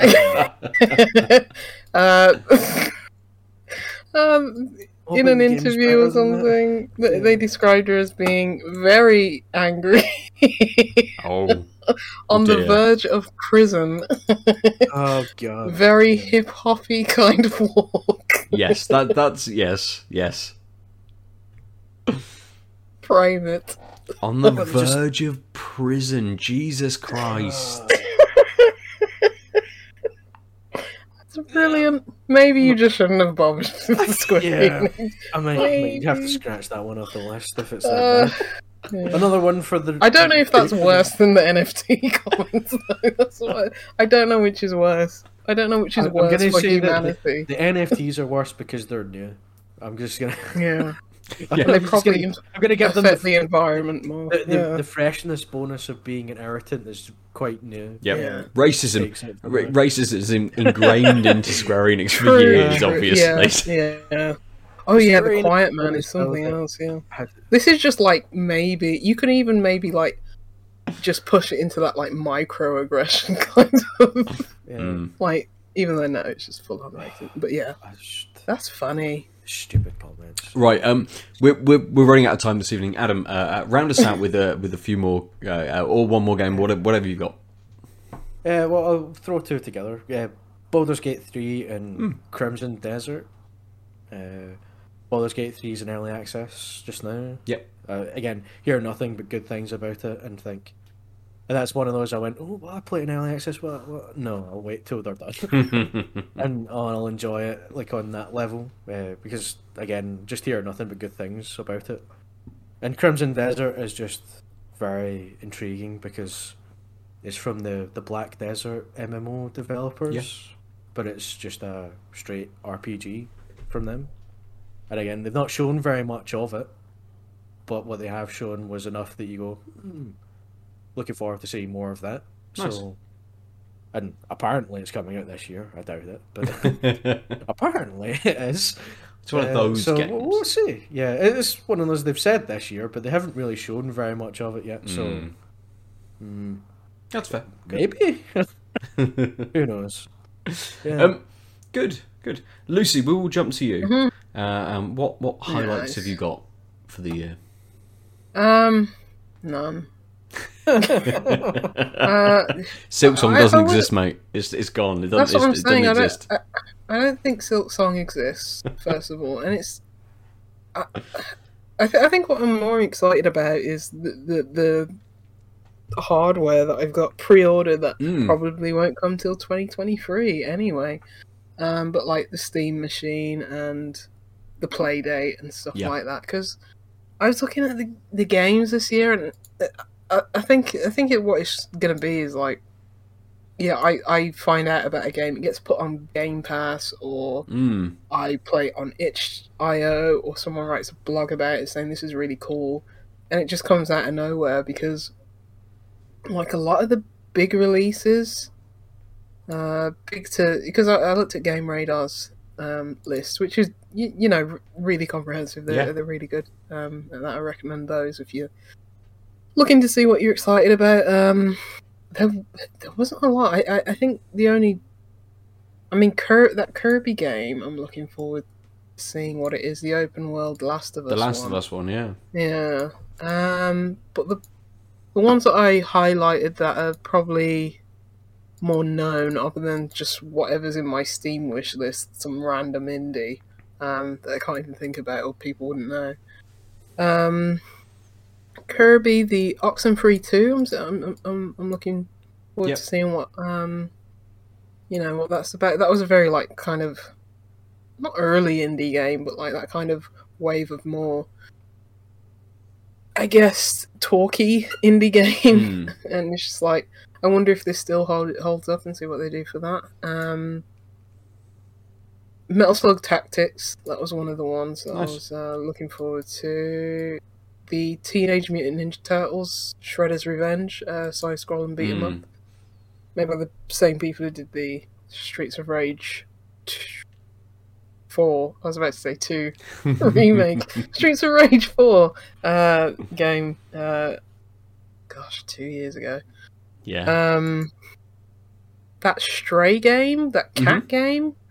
But that, I look at that and it's like this may be a solid 7 out of 10. You know, it's like this might be. Everyone's excited about the cat, but it's just like It's a cat. it's just an alright. Yeah, it's just an alright. And then the next game in 5 years' time, which is about a dog, that's gonna be a 10 out of 10. It's like Kena, isn't it? Like, yeah, good 7 out of 10 game. Next one they make is gonna be fucking brilliant. Shadow of the Colossus. Yeah, that's what they're gonna make next. Yeah. I hope they. I'm more of a cat person though, so they can have a cat game. The goldfish game next. That's fine. Yeah. The cat. That oh gosh, I just thought about it now. The card game made by the action card game made by the person who made Donut County. I can't remember the name of that game. Hold on, let me quickly Google. Just thought of that. Ben Espacito. The card game that is like it's like a turn-based card game, but each card plays like a action in this like first person world. Who's Donut County? Ben Esposito. Ben Esposito, yeah. So where is this game? Just tell me the name of the game. His last game is Dreamt It. Well, I'm sure you sent out like who would we've in our group like this is who wants to register interest for this. So Have we? I'm sure you did. Is it an Annapurna game? Yes. I don't know what it's called. Why can't someone just tell me what it's called? It doesn't matter. The game from the Donut County guy, card game, FPS. F knows what it's called. That bothers me. Why can't I just Google it and it just comes up? Anyway, that game, and other than that, yeah. The Somerville, that's the one from the Inside people, or one of the Inside founders, founders of, what is it, Playdead? Yeah. There's not much. There's not much. I'm sorry. Yeah, there's honestly not much. I know better to get excited about video games. I just wait for something to come out of the blue, like something like Inscription, where I knew about it, and it's like, oh, that's a game from Pony Island, dude. Cool. I will probably buy that and play that. And then it's like forgot about it, and then just came back around and smacked you around the chops, and just like Speaking of coming out of the blue, I almost forgot one. Sonic Frontiers. The old Sonic of the Wilds. Cut his mic. We haven't got time for this. Open world Sonic sounds like fun. I mean, they've just thrown out a very expensive Lego set, so if you really want to throw fucking Sega and Sonic some money, you can go over there. That's another one of the. Even if it turns out to be absolutely dreadful, which, given Sonic's track record, is eminently more likely than it being good, it's going to be fascinating to see them showing it off and giving trailers and stuff, because if it is good, it's going to blow. It's just going to be... it will never be good. I love Sonic as a child, and Sonic is one of those ones where it's like, I've never 180'd so much harder on a game in my entire life than Sonic, because Sonic was never good, and I really enjoyed Sonic as a kid. I loved it. I played more Sonic than Mario as a kid. I love Sonic, but Jesus Christ, is it bad? They're bad games. That's fair. This That's one fair. could be good. This could be the one that breaks the curse. Oh, we'll see. We'll see. There is a first-person Annapurna game coming out, Lucy, called Skin Deep by Blendo. Who did that's Quadrilateral the, Cowboy. Oh yeah, that looks weird. Yeah, it does look weird, yeah. but I don't think that's the game. And if No. you go on Ben Esposito's website, there's It doesn't no say what future it games. is. No, absolutely. Did it get so. cancelled? Card game. Let me Google this. This Oh, really is it weird. neon? Is it Neon White?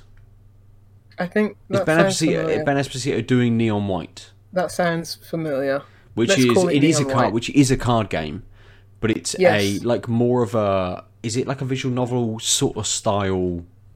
Yes, One. I've just gone on Twitter. Yeah, Neon White. Yeah, like turn-based kind of FPS Mm. game. Yeah. Neon White. There you go, Neon White. Mm-hmm. Cool. Perfect. We got there. We did get there. Just, I've got a big list of games. I'll just throw them all out there, and if there's one that either of you want to talk about, we'll delve into it for a couple of minutes as well. But some of these are repeated as well. The first one's Horizon and a PlayStation 5. Hopefully, if I can find one before Horizon comes out. Shall I just register for you?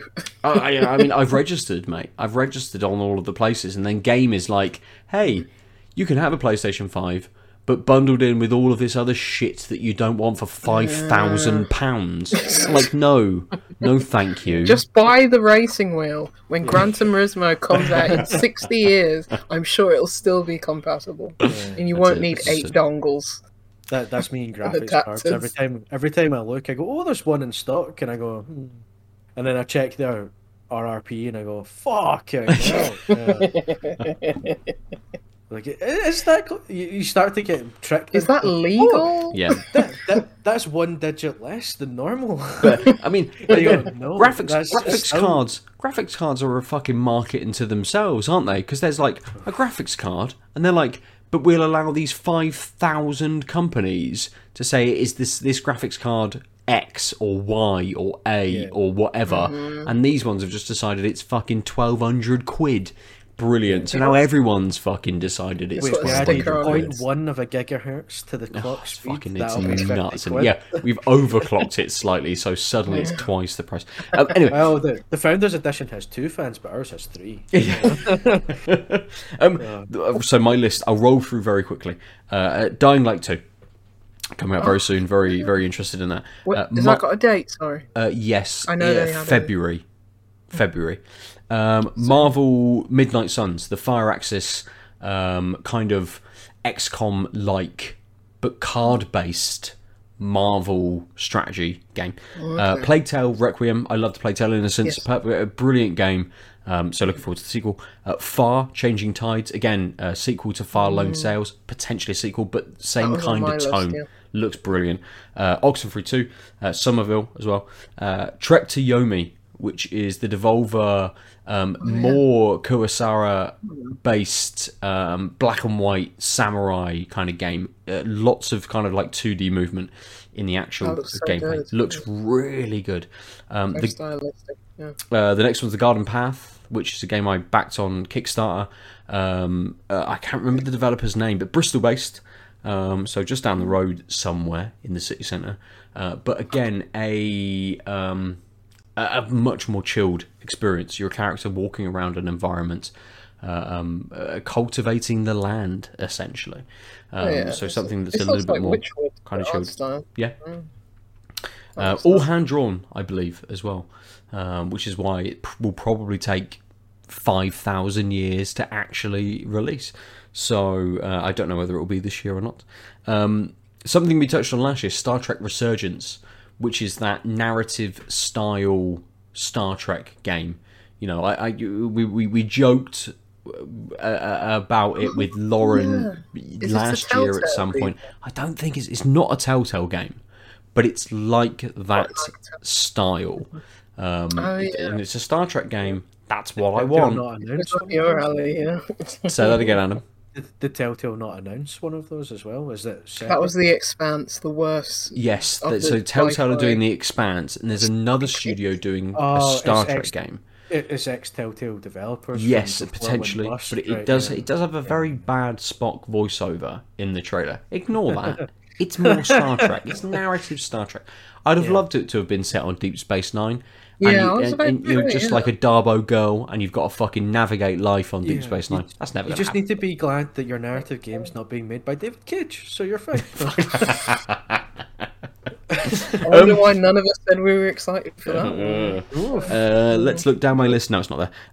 That's the one I went 180 on super hard. The hardest I've ever 180'd in a space of a trailer. Yeah, It's like, oh, this is trailer. intriguing. I wonder what this could be. And then But the thing is, I knew it was the Splash David came up Cage and I went, game. I'm like, Yeah. no! You ruined it. I want that Amy Hennig one instead. Fuck all these other games. Anyway, Stray is on my list. Hellblade 2, Senua's Sacrifice, Hellblade 2, whatever that one's Out this going year. to be, potentially out this year.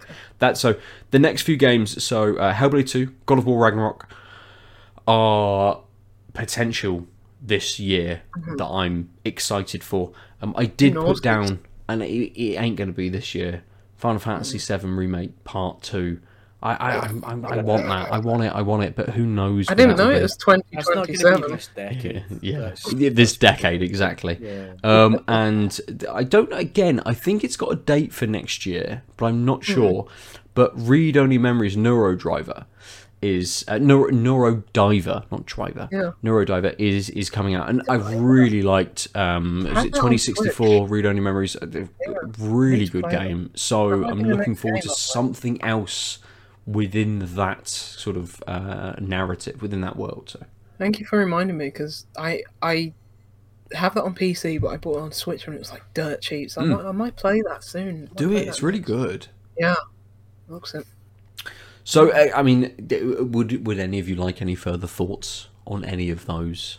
That's kind of my list of things that may or may not come out. No, this not year. crossover. I've forgotten half of them already because you rattled through them so fast. I'm sorry, Ben, that you didn't get a chance to delve into them properly. I I'll think a talk lot of about them are them known when they come quantities, out. though. Yeah, I think a lot of them That's are. probably wise, yeah. It's either a lot of the. There's no middle ground. We're at that point where it's like, okay, we've got the game in form of cover, other than like Horizon.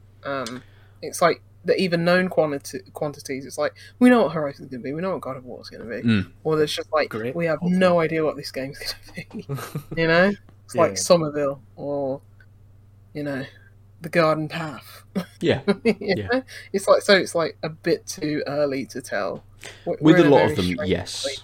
Yeah, and everyone's delayed everything because of COVID as well. So Yeah. we have even less information than we usually we have too much. Yeah, we spent like a decade complaining that they keep putting out 50,000 trailers, and I'm fed up of constantly being barraged by this stuff. And they were like, "Are you making games still, guys? Anyone?" That's exactly what it is. Yeah, I'm glad we're in that place where it's like something can just come out of the blue, and it's very eerie, but I do kind of like it because they go, "Oh, this game's coming out in July," and you go, "Is it?" What? Yeah. No one's Blitz? announcing anything because they're too busy putting NFTs in their game. Oh god. You might have, you probably noticed there's no Ubisoft on my list. I mean, who even knows what they're doing these days? I don't think they even make games anymore. They've just decided they're going to... resurrecting Beyond Good and Evil and Joseph Gordon-Levitt just to say, you can make art for the game for NFTs. Yes. They leaned into it heavy, right? They're like, hey, make this game for us. And we're like, good. Now we're in this... Whatever what was that fucking absurd term that the Square Enix president threw out? Something like pay to contribute. Or pay to something. contribute. Play to play contribute. Yeah. That's it. I know some people play to have fun. Who does that? That's I ridiculous. know. I play for. When I saw that quote, I thought, penance I want to and fucking self- strangle you. Self-flagellation. That's why I play Blasphemous. That's why people play Dark Souls, isn't it? They just love being absolutely. spanked by monsters. Or If- whatever. Everyone who plays Dark Souls. No, I'm being Square Enix now.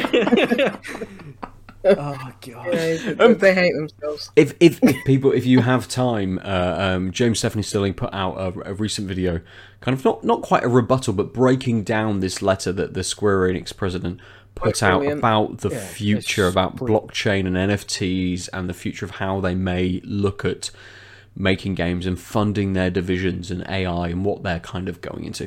But it's, So if you instead of Bitcoin farms, we can have people mine gold like they did in World of Warcraft. exactly. But Yeah, it's one of those kind of things. it's if you are in a YouTube mood and you've got like an hour, right? Watch that and then go over to People Make Games and look at the few videos they put out about Roblox and how the development cycle works in that game, which is a game of games. Like Dreams, it's a platform where people make games on and stuff like this. Yeah, the People Make Game stuff for Roblox is on my list, because I seen Chris Pratt on Twitter talking about how they get leaned on pretty heavily to pull all their videos Yes. for it. Yeah, I completely. can't remember if it was before they published them or after. No, so Quentin Smith, who Yeah. puts out, who does videos for those guys, he put out the first video. Roblox basically told them or asked them to pull the video, and there again, if you go into People Make Games' page and you're looking at any of these videos, they will always list where all of this stuff is, right? So in the video description, and they have an unlisted video where they do have a rebuttal to their video that was put out by by someone, a Roblox creator, that the corporation that make Roblox pointed People Make Games to tell them that they were wrong. Yeah. And it's like a blog post on someone's website rather than like a corporate thing. So there's layers upon layers upon layers of just joy Bullshit. with all of this. So it's if you've got a lovely sort of hour where you just fancy the game industry being shit, then do that. Go to James Stephanie Stirling, go to People Make Games, and just revel in the fucking Start how you debauchery. need to go on. Exactly. By being fully aware of how shit everything is. And then go over to Kickstarter and look at cool games and back cool indie games, and go to itch.io and look at cool stuff being made by people instead, rather than these big corporations just fucking all of us. That's the thing, is someone who's been like just completely bored of like everything AAA for the last several years, and it's an outlier if something in that space interests me in the slightest. I'm just like, yeah, whatever. Hopefully it all just like collapses like in the 80s, and then we just have cool indie games and nothing else. That's it. THQ instantly just gone. No, They've they'll made be this the big only comeback, ones. just gone straight away. They're still around, Ben. They're the cockroaches of the game industry. They'll be around forever. It's fine. Yeah, because they're not AAA, remember, they're just A. Double A. Not even double A, just B, C. They're somewhere in the alphabet. Who knows?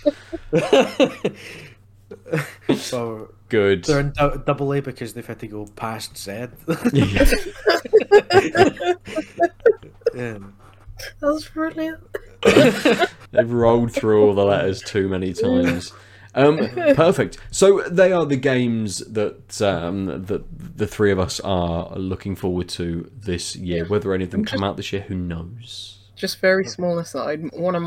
I don't have like gaming like resolutions, but one of my resolutions for the year is like to start going through like my itch.io. You know, like you can make playlists on there or like folders, and it's just like I have like 200 games where it's like to play, and it's like I want to get through at least one a week, because Nice. that's where so much creative stuff is done. So yeah. Absolutely, and tons and tons of small experiences as well. Whether they're sort of demos that have gone on to become kind of bigger games or bigger experiences, or are kind of in the works, you get loads of little tasters on each of what people are able to make. Few years, like, you know, I'm sure we've had an itch.io game in like one of our top 10s, like between me and Yes, Bill yeah. over the last couple of years. Deconstruct Team must have featured somewhere in the last few years. Yeah. Yeah, the what was it? Behind a something one was in. Yeah, Behind Remember Every that? Great One. Yeah, that was your top 10 one, Yeah. yeah. So yeah, the Sock Pop was in mine Mm. last year's. Good. Yeah. So there's tons of places for everybody to go and look at cool stuff. Yeah, they've been the games that we are looking forward to this year. Lucy, have you got any final thoughts on your beers for this week? Yeah, I like you it. know which one is. An You easy know which lead. one's mine. But Yeah. yeah. I can't really judge the Left Hand Brewing one too much. I've had beers from them before, and they've been. I think I had one that was like I think it might have had a beaver on the can. It was like a stout. It was like another milk stout that I had one Christmas. That was really nice. But yeah, I can't really judge it too harshly because, you know, maybe I didn't look at when it was brewed and bought a pretty old can. Don't think it survived the journey that well, but you know, whatever. But yeah, the limestone one is really good. So it's like Nice. might have edged it out anyway. So yeah, just like a really good traditional English ale. Like the hops, those fresh hops, like really come through, and it's like. Yes, like people should be using more English hops because we have good hops over here, and that definitely showcases them. And yeah, very malty, very bitter, just very old school. And it's like that's the way I'm going nowadays. So, and yeah, I've got 2 more of these, and I could wait till the next couple of weeks, but you know what? I'm excited. I'm genuinely excited to try them because. Yeah, because it's really good. A great way to start off like the year because that's probably what I'm going to be leaning into more this year. Yeah, that's the kind of beer that I miss, like nice. not going to pubs and stuff like that. Never thought I'd say it.